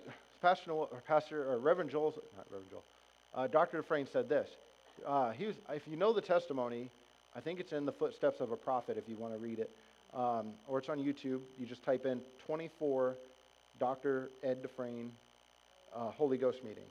It starts with 24 Ed Dufresne Holy Ghost meetings, and he talks about being connected to the man of God. That's what we're really talking about here. Talking about being connected to a man of God and finishing your course because you're connected. That's the law of impartation. Jesus himself could not finish the plan of God without being imparted to. He grew up in the church, and they were surprised at how fast he grew in the wisdom and knowledge of the gospel, of the word. And then when he became 30 years old, it wasn't just, hey, I'm 30 now. Oh. No, he still had to go to the river and be baptized by a man of God who was older than him, who had done more in ministry than him. Mary had to go to her aunt. Her cousin had to go to her cousin Elizabeth, who were in the ministry. We're talking about the law of impartation. You cannot get to the end result, the blessedness what your master enjoys. Just think about it in the natural. What kind of blessedness does our pastor enjoy? She probably needs a room half the size of her house to hold all her clothes. And that's not a dig. She's blessed with some very nice things. She needs a bigger garage because they're blessed with very nice vehicles, very well kept vehicles, paid off flow, paid off home, paid off this, paid off that. Man, just in the natural, if you looked at this, wouldn't you think, well, I should probably follow that person? That's just in the natural. It'd probably do you good to listen to her in the natural. So what Pastor Noel said, because he traveled with the man of God, as things increase, as you move into positions of authority, as you move into positions of promotion in the church, if you get asked to serve in a promotion in an area in the church, count that as a promotion. I need you to please start learning how to usher under us. I need you to please scrub the toilets in the church. That is what this local body needs you to do. That is a promotion to you. See it as a promotion. Well, it doesn't pay me any better. Oh, yeah, it will. If you look at it that way, it won't. But we're talking about heavenly things. We're talking about divine covenant things. We're talking about the heavenly things that you begin to believe. Just stick around. Just stick around. If scrubbing that toilet, it is more important than how much money you got in your bank account. Well, if I have to go scrub those toilets 3 times a week, I won't be able to work during those times. And I got to make money. No. What's more important to you? Holy things? Heavenly things? Like I said, I got to take the offering on Wednesday, and I said, when you treat God's things as important, He gets on your things and treats your things as important. When you treat your pastor as important, and I'm not preaching at you, this is for me too. When I treat my pastor as important, when I treat it like that pipe that John told me about, that pipe that comes straight from heaven, that is my vital strain of water, and there's all these other voices and flavors out there, but this is my life source. you're going to protect it. Protect that life source. Because without it, it says they'll be chopped off and thrown into the fire, right? The vine, the branches that don't bear fruit. I haven't even said what Pastor Noel said yet. So Pastor Noel is traveling with his man of God. That's what I'm trying to get to. And he said, I'm going to tell you guys something. You want me to tell you something about? He goes, be careful what you whisper in the ears of your man of God. Be careful what you say in the ears of your man of God. Now, I don't have time to go into all this. I got to wrap it up soon. But be careful what you say in the ears of your man of God. So we know this. It's wrong for a student, which if you're in this church and you're not the pastor, then you're a student. Okay? I think we could all probably agree with that. If not, stick around and you'll figure that out eventually. It would be wrong for the student to come to the master and say, Master, teacher, person who brought me into this flow, let's go this way now.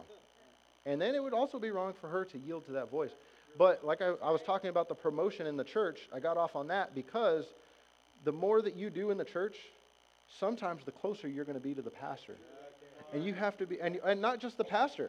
You'll be closer. If I asked you to usher, all of a sudden you're going to be dealing with me a lot more as the head usher. So you have to be careful what you say in the ears of your teacher in that department.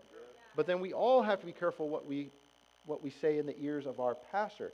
Because a teacher, we're not perfect. We're being matured. That's the point. We are being matured to become like our spiritual head, to become like our master, so that we can be like them, so that we can grow to that full maturity and stature. And that was why I started talking about that, because we're going to be going higher to another level. You're going to get closer to some people. Sometimes you won't agree with things. You outright won't agree with things. Things will just it'd be like they just stepped on your toe or punched you in the face. You'd be like, I don't care. I'm not doing it.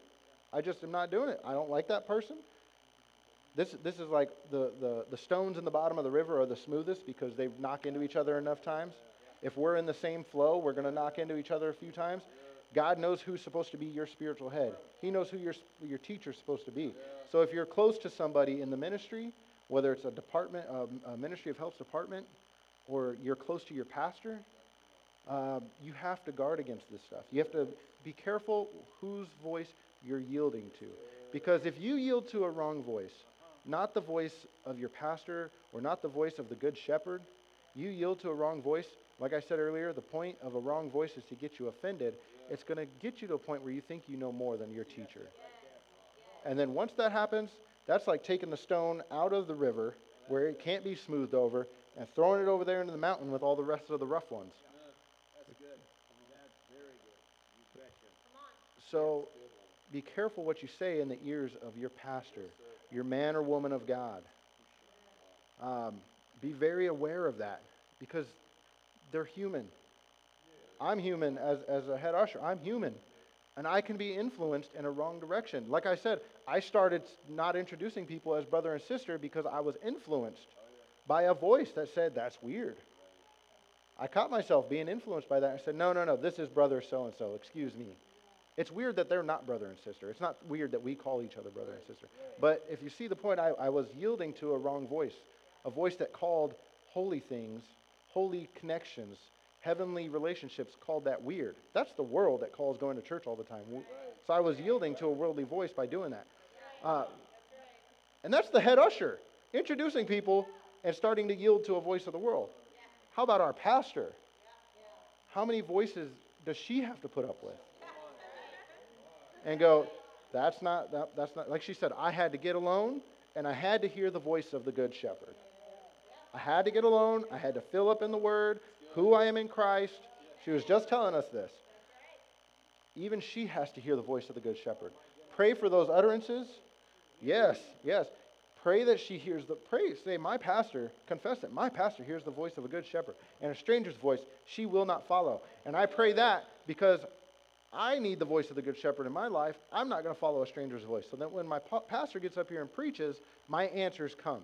Because I'm in line with where I'm supposed to be. I'm not listening to Kool-Aid or to orange juice. I'm listening to the supply of water from heaven. So be careful what you say in the ears of your pastor. Here's just some natural wisdom. Be careful when you say it in the ears of your pastor. Before service is not always the best time. I'm just going to say this. You put the Band-Aids on later. Before service is not always the best time to run up to pastor and tell her your problems. I had to learn this. We're all growing. After service is not always the best time. You know, and if it's something, I mean, if you're not sure, ask God. Just say, Father, if I need to talk to pastor about this, please help me know. Teach me, like when I was out at the academy. Father, help me. Teach me. Teach me the voice of the Good Shepherd. Help me to know when it's the right time to say something or when it's not the right time to say something. Help me to know whether or not it's the right thing to say. I've learned this. There's some people that were just promoted to sergeant over me, and I have no problem with that. That's fine. I need them. I need them to become like them. And I had a question for one of them. And as I was actually walking to that person's office to go ask them a question, I caught myself. I said, wait a sec. I can probably figure this out on my own. I don't need to bother her right now. She's busy. Our headships got a lot on their plate. Pastor Jackie has a lot on her plate. So be aware of what you say in the ears of your man and woman of God and when you say it. Because she may be endeavoring to hear the voice of God. Your answer is in the service. A lot of times, if you'll just sit still and won't bother her, and you by faith say, I'm calling on unctions from heaven for my pastor, for divine, accurate utterances to be spoken, and that my pastor hears the voice of the Good Shepherd, if you will pray that, you'll be sitting here and you'll be like, oh my gosh, that problem just went away. Because I heard something that I needed to hear. And honestly, that's why I'm still here. Because I keep hearing what I need to hear. So our pastor can be influenced. She's human. And she has a pastor. She'll tell you that. She has a pastor. I'm not saying this to knock her. We're all in the same race. It's just we got to follow the example of somebody who's plowing the road ahead of us and actually making it easier for us. We will never catch her, but she's making it easier for us to enter into what she enjoys. Healing, peace. She's making it easier for us to do that. I'm getting really long-winded here, so sorry. So the law of impartation, Pastor Noel said, be careful what you say in the ears of your man and woman of God. Here's a few examples from the Bible of people that had to go through the law of impartation. Meaning, that's why Pastor, when she goes to California and she comes back and says, I need to impart to you. I need to do this. That you might be established, right? Spiritual gifts to the end, that you might be established, completed. Established would be another word to throw in there with trained, readjusted, set to rights, established. You want to be established, then you got to listen to the voice of your teacher. And you got to get those impartations. She said, I need to impart to you. And there was a sense of urgency almost about it when she said, I need to do this because it's vital for you that I do this. I have gone here to sit under my pastor, who she considers Pastor Nancy, her pastor. I have gone to receive from her water supply. I would say a water main, basically just a canal. She's gone to receive from a canal, and she is coming over here and brought what she got, and now needs to impart it to us that we might be established. There is that law of impartation. And even Pastor Nancy had to receive from somebody, Dr. Dufresne. They will tell you who their man and woman of God was, and they will tell you how they protected that flow of water to get where they are now. They didn't start out where they're at. Brother Copeland did not start out where he is. He did not start out as Eagle Mountain International Ministries and world-changing ministries, flying to other countries. He started out serving a man and woman of God and following the law of impartation and then protecting that flow. So who is your fellow to follow? You got to ask yourself that. Or you could say this, who is your voice to follow? There's many voices. Pastor Noel's his children, a couple of his children, his daughter and son-in-law, Pastor Mark and Pastor Carissa, we got to, right before it was a matter of time that they became pastor. Like we were there one trip with Pastor, And they actually lived in their parents' house, were making their parents' meals, helping them plan their travel schedule, helping them plan their flights. Does this sound like anything anybody does here? Helping with meals, helping get things ready. They were doing that. They actually moved into their parents' home to be a bigger blessing. Their parents don't even have to worry, as pastors, don't even have to think about what I'm going to eat today. They can phone somebody who's being a help. They can call on their student and say, hey, student, what's for lunch today? I mean, how big of a help is that? Pastor Jackie just said, I didn't have groceries in my house. You know what was on my heart? Man, I really need to do more grocery shopping for my pastor. I need to offer, hey, pastor, can I go to Costco for you? Because it's less for her to think about. And they were doing that for their man and woman of God, their parents, but also their pastors. And they honored them as pastor, I think, because that divine relationship supersedes that natural relationship. And they had a discussion with Sonia and I. And I think Pastor was listening in on it. I think she was kind of trying to nap on the couch, but she was listening in on it. Because there was an unction on what they were saying, and Pastor was sitting there listening. Right? And they said, your pastor, or they said, we were talking about our jobs and stuff. And they said, your job is not the plan of God for your life. Your job is not the plan of God for your life. Your pastor is the plan of God for your life. And things became more clear like that. I'm not on this earth to put away bad guys as a law enforcement officer. I'm not on earth to solve this crime. I might enjoy that. God can use that to promote me. He can use examples in my job to train me. But I'm on this earth to fulfill a vision, to get to an end result. And I can't do that without my pastor. So you've got to protect that flow of water, like I said. You've got to protect, and actually, so like I said earlier, the blind can't lead the blind. It's not physically blind. It's one who doesn't know more. It's spiritually blind. And we can all say this, in a measure, I'm probably spiritually blind. There's things I don't see. But that's why I have a pastor, because there's things she sees. I'll give this example real quick. I know it's getting late. I was talking to John about this lately. In 2015, Pastor Nancy came here and gave me a word. And then I was out mowing when I was working, and I was riding the mower around. Like I said, spiritual things are simple.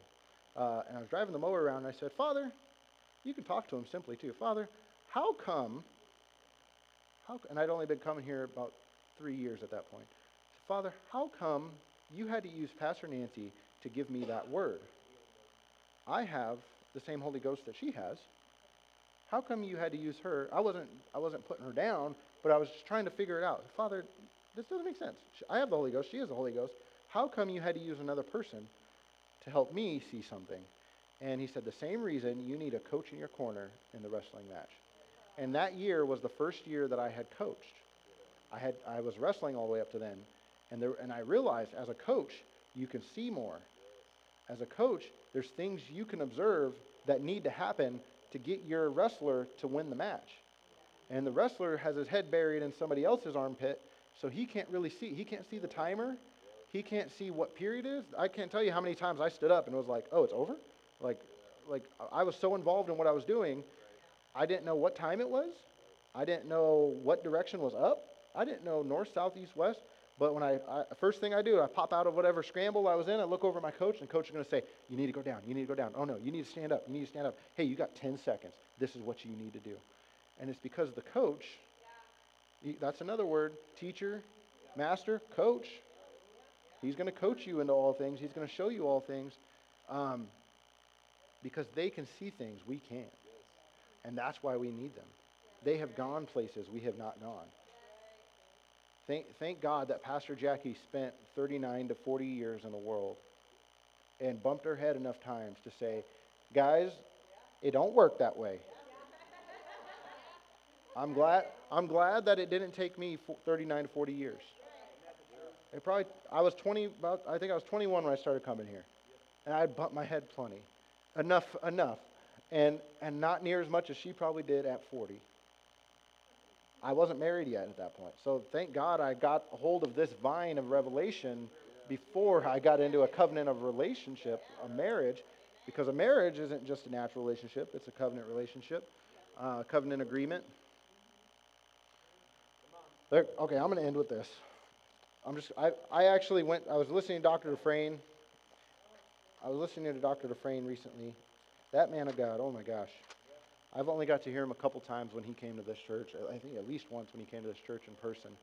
I want to go back. I want to listen to that, see what he told our congregation, because he was a prophet of God. And what they say to you, that local body means something. When a prophet comes here, we need to pay attention. And the one is coming. Pastor Nancy came, and she operates in that prophet's office. What she says to this church, and even at other meetings, what she says about this church, that's for us. She'll say something to Pastor Jackie. That's for me, because I'm right behind my teacher. Amen. Amen. So when we see, in that same way, when we see Pastor Nancy promoted in these all these different avenues that their ministry is growing, you can see Pastor Jackie, you can see us. When you see Pastor Nancy on BVOVN, you see her on there, you say, that's my pastor. She's not physically my pastor, but Pastor Jackie's my pastor, and she's in line with her pastor, and I'm in line with my pastor, so I'm sitting right there on that TV too. I'm represented on that TV too. I'm connected. I'm rightly connected. I'm not shopping around for a pastor. So Dr. Dufresne said in this video, he was talking about, it sounds like if this was your first time here and you came in, you think, man, this guy's cuckoo for his pastor. This guy is nuts. He really, he is weird. He's got like a fetish for his pastor. This is just odd. Why is he all about his pastor? Why does his wife go and rub her feet when they're on a conference? Because she's been on her feet a lot. That's weird. That's weird. We do whatever we can to bless our pastor. So Sonia, at the end of the night, at the end of a long day, we've been to 3 services. Pastor's been on her feet a lot. She's been traveling. At the end of the night, when we get the kids in bed, she goes to rub Pastor's feet. Because it matters. That sounds weird to the world. Why would you do something like that? I'm protecting my flow from heaven. Why would you spend all your vacation time to make sure she gets where God is telling her to go? And this is something Dr. Dufresne talks about. He talks about his connection to Dad Hagin. Or, if you don't know who I'm talking about, Brother Hagin, Brother Kenneth E. Hagin, Reverend Kenneth E. Hagin, who Pastor Jackie who is very much connected with. I think she would call him Dad Hagin too. And so Dr. Dufresne was talking about that relationship. And he said, and this is what he said. I actually was playing YouTube, pause, play, pause, plays, pause, to write all this out. And he says, in 24 Ed Dufresne Holy Ghost Conference on YouTube, he says, now there's many that have accused me of worshiping a man, talking about Dad Hagin. I'm not worshiping a man. It was just that he was my teacher. And Paul said to follow me as I follow Christ. And he finished his course. He ended right. So I think it's a good fellow to follow. This is Dr. Dufresne. That's where I got the title from this, the fellow to follow. So it is a good fellow to follow. And I've been criticized, but criticize all you want. This is Dr. Dufresne still. I got something.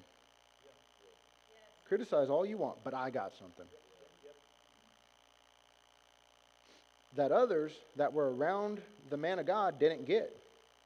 You can be around a man of God and don't recognize greatness in them. Not a great man, but greatness in them. And don't get any impartation. And don't listen to what they're saying. That's how you don't get an impartation. You don't listen. And he says, and I the things that he would say, talking about his man of God, the things that he would say, he said that Jesus told him that 90% of his ministers never get into the first phase of their ministry. And he said, I made a mental note right then. I said, you know what? You know something? 90%, they die in their middle age, in their 50s, and in their early 60s. And Dr. Dufresne said, well, I'll be 67 in June. So praise God, I got on the other side of that. And he says, he said, that's the way I think. I don't know how you think. Well, I said, then I better find out how many phases or rooms. He's talking about his man of God. His man of God said something, so now he's dwelling on it. I better find out how many phases or rooms I have in my ministry. He said, 90% of my ministers, I don't even get into the first phase, not even the first phase, not even the first phase of your ministry. When I heard that, when I first heard that years ago, I said, I'm going to find out where I'm at. Do you know where you're at? Do you know what room you're in? Do you know what phase you are in the ministry? I know where I'm at because I asked the question. I got before God. And then he also referenced this testimony about entering into his second room. Phases and rooms. I'm not really talking about phases and rooms, but if you're following your pastor, you'll end up in one and you won't even know it. And he's talking about what he did to get into his second room. And I'll end with this. He's talking about he had gotten into the things of God, got born again, started serving in his church, and served in his church so much, and it was actually building the church. And then he ended up with a business, and he didn't have food to feed his family, but God created an avenue where he could, like we did in Bible school, created an avenue where food would flow to you because you're in the right place. When you're in the right place, things will flow to you. It won't be I have to go out and dig it up. If you got to dig it up and you got to create it, that's toil and that's the curse. If you catch yourself toiling, say, wait a minute, I'm toiling. I'm not talking about not working hard. You do need to work hard, but when it's under the anointing, it'll be light and easy. You won't get the wear and tear that the world gets, and you won't die because you work so many hours. When you're in the right place, you might feel like it, but the anointing will sustain you in that position. One of the people out in Marietta who serves in that ministry, still every time we go back, we see her in her same place serving, and she's been there years. And she's not a young lady; she's a more mature saint. And she's trusted in that ministry. And she got up and she said, I'm healed. I was supposed to serve in this conference, and I did not feel like I physically could.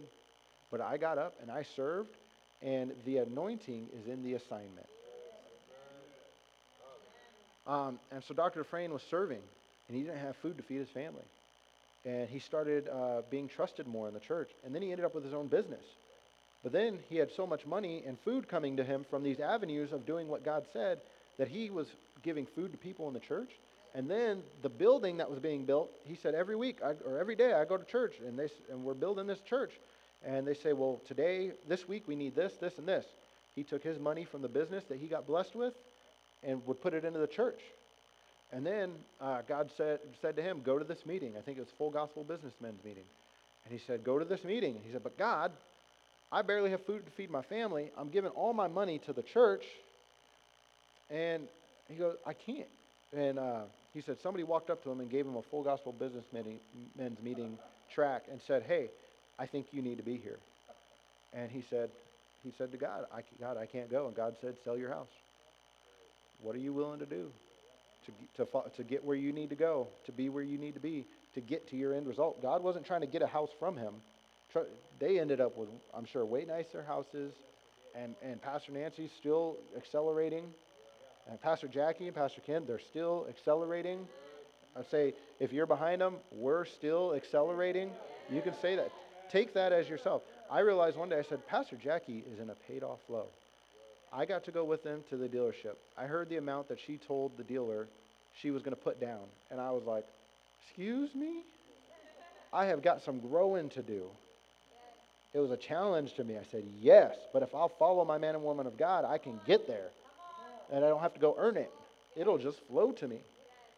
And then one day I was helping her out of her car, and she goes, yep, just paid it off, like nonchalantly. She wasn't like, thank God we paid this thing off. That thing was stealing money from me. No, she just got out of the car and said, yep, paid it off today. That's her normal flow. Our pastor is in a paid off flow. My goodness. Other ministers tell stories about her and that paid off flow. That's an anointing. Because if you don't have the yokes on you, that means they're being broken off. So the anointing destroys the yoke. There is a yoke of financial hardness, of financial tightness. There is a yoke, but there is an anointing to destroy even that yoke. And our pastor has that anointing. If you will draw on that. I was sitting there one day, I was going, there's a paid off anointing on my pastor.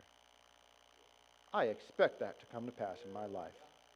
I expect that. I don't care what the natural circumstances look like. I'm going to do what I know to do. I'm going to follow the voice of the Good Shepherd, but I expect that anointing on my pastor because I'm rightly connected to get on me.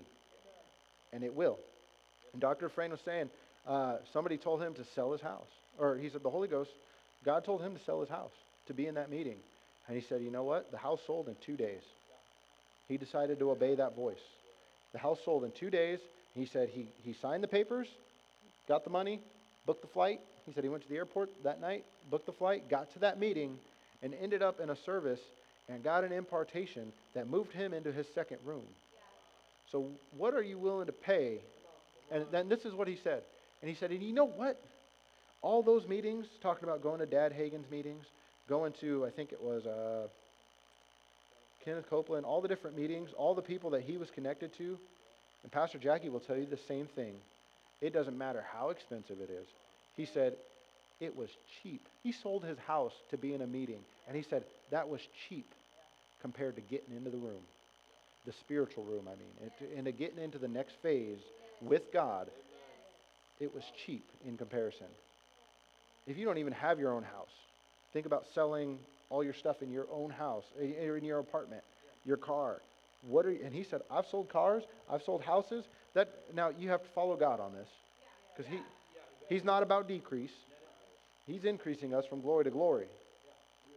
But if sometimes it seems like he says, give this, sow this, get rid of this, or do without this, it feels like he might be trying to take it from you. He's actually trying to get you further. He was trying to get Dr. Dufresne into a place to receive an impartation and to hear a message. Jesus had to go to the river and be baptized. And then he still had to go into the desert. It wasn't enough that he was baptized and the Father said, this is my beloved Son in whom I'm well pleased. He said, this is my beloved Son in whom I'm well pleased. Not, well done, you good and faithful servant. You've been faithful with few. Be your master of much. He didn't say that to Jesus then. And actually, he might not have said it to Jesus yet because Jesus' job still isn't done. He's still got to come back on a white horse. I think when that happens, then maybe he'll look at Jesus and say, well, son, you done it. Well done, thou good and faithful servant. That's what you want to hear. And, that's in comparison to spiritual things, to getting to the refreshing, the first rain, the end result. What are you willing to do to stay connected to your teacher, to your divine flow, to the divine vine of revelation? I talked about the vision of the blind man not being a physical blindness, but being a spiritual blindness. Vision is also known as, where people perish without a vision. That word actually means redemptive revelation. We need redemptive revelation. So people perish without a lack of knowledge, but like a blind man leading the blind. Well, we're not being led by a blind lady or man. They see more than us spiritually.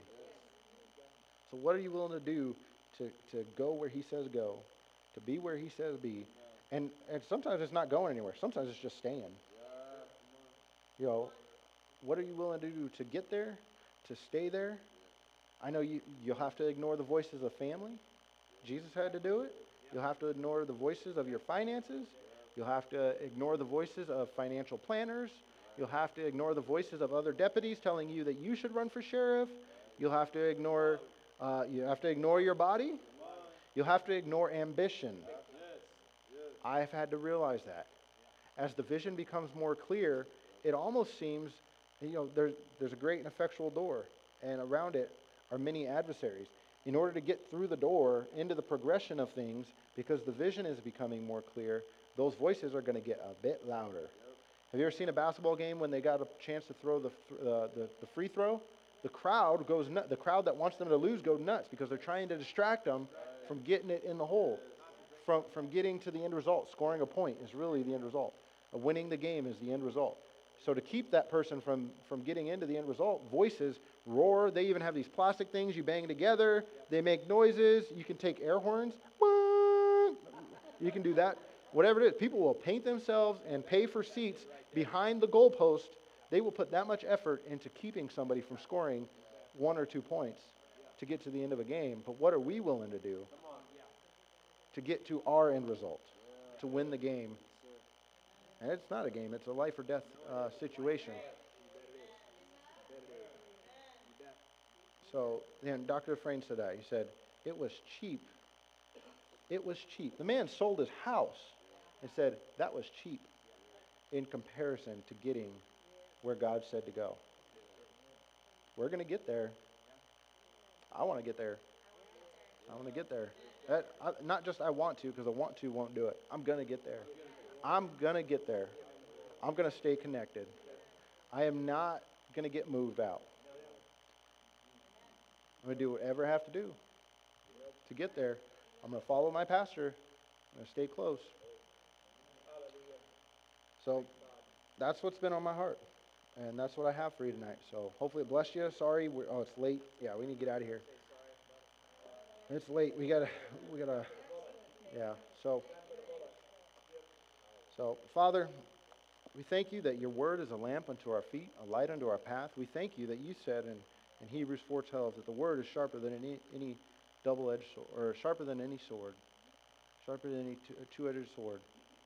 That it's alive, it's active, it's powerful, and it divides asunder the soul and spirit, joints and marrow, and is the discerner of the thoughts and the intents of our heart. Father, as we depart tonight, help us to discern by the word of God the thoughts and the intents and the attitudes of our hearts. As we go further in this race, we got to discern the right voice. We got to discern where to go, what to do, what to say, when not to say it. We're moving further with our man and woman of God. We are so grateful that you have given us a divine supply of redemptive revelation. You have given us a divine supply of heavenly manna, of water, that it's heaven food. It's miracle food you have given us. We will rightly discern it. We'll rightly discern our place in the body, rightly discern our race.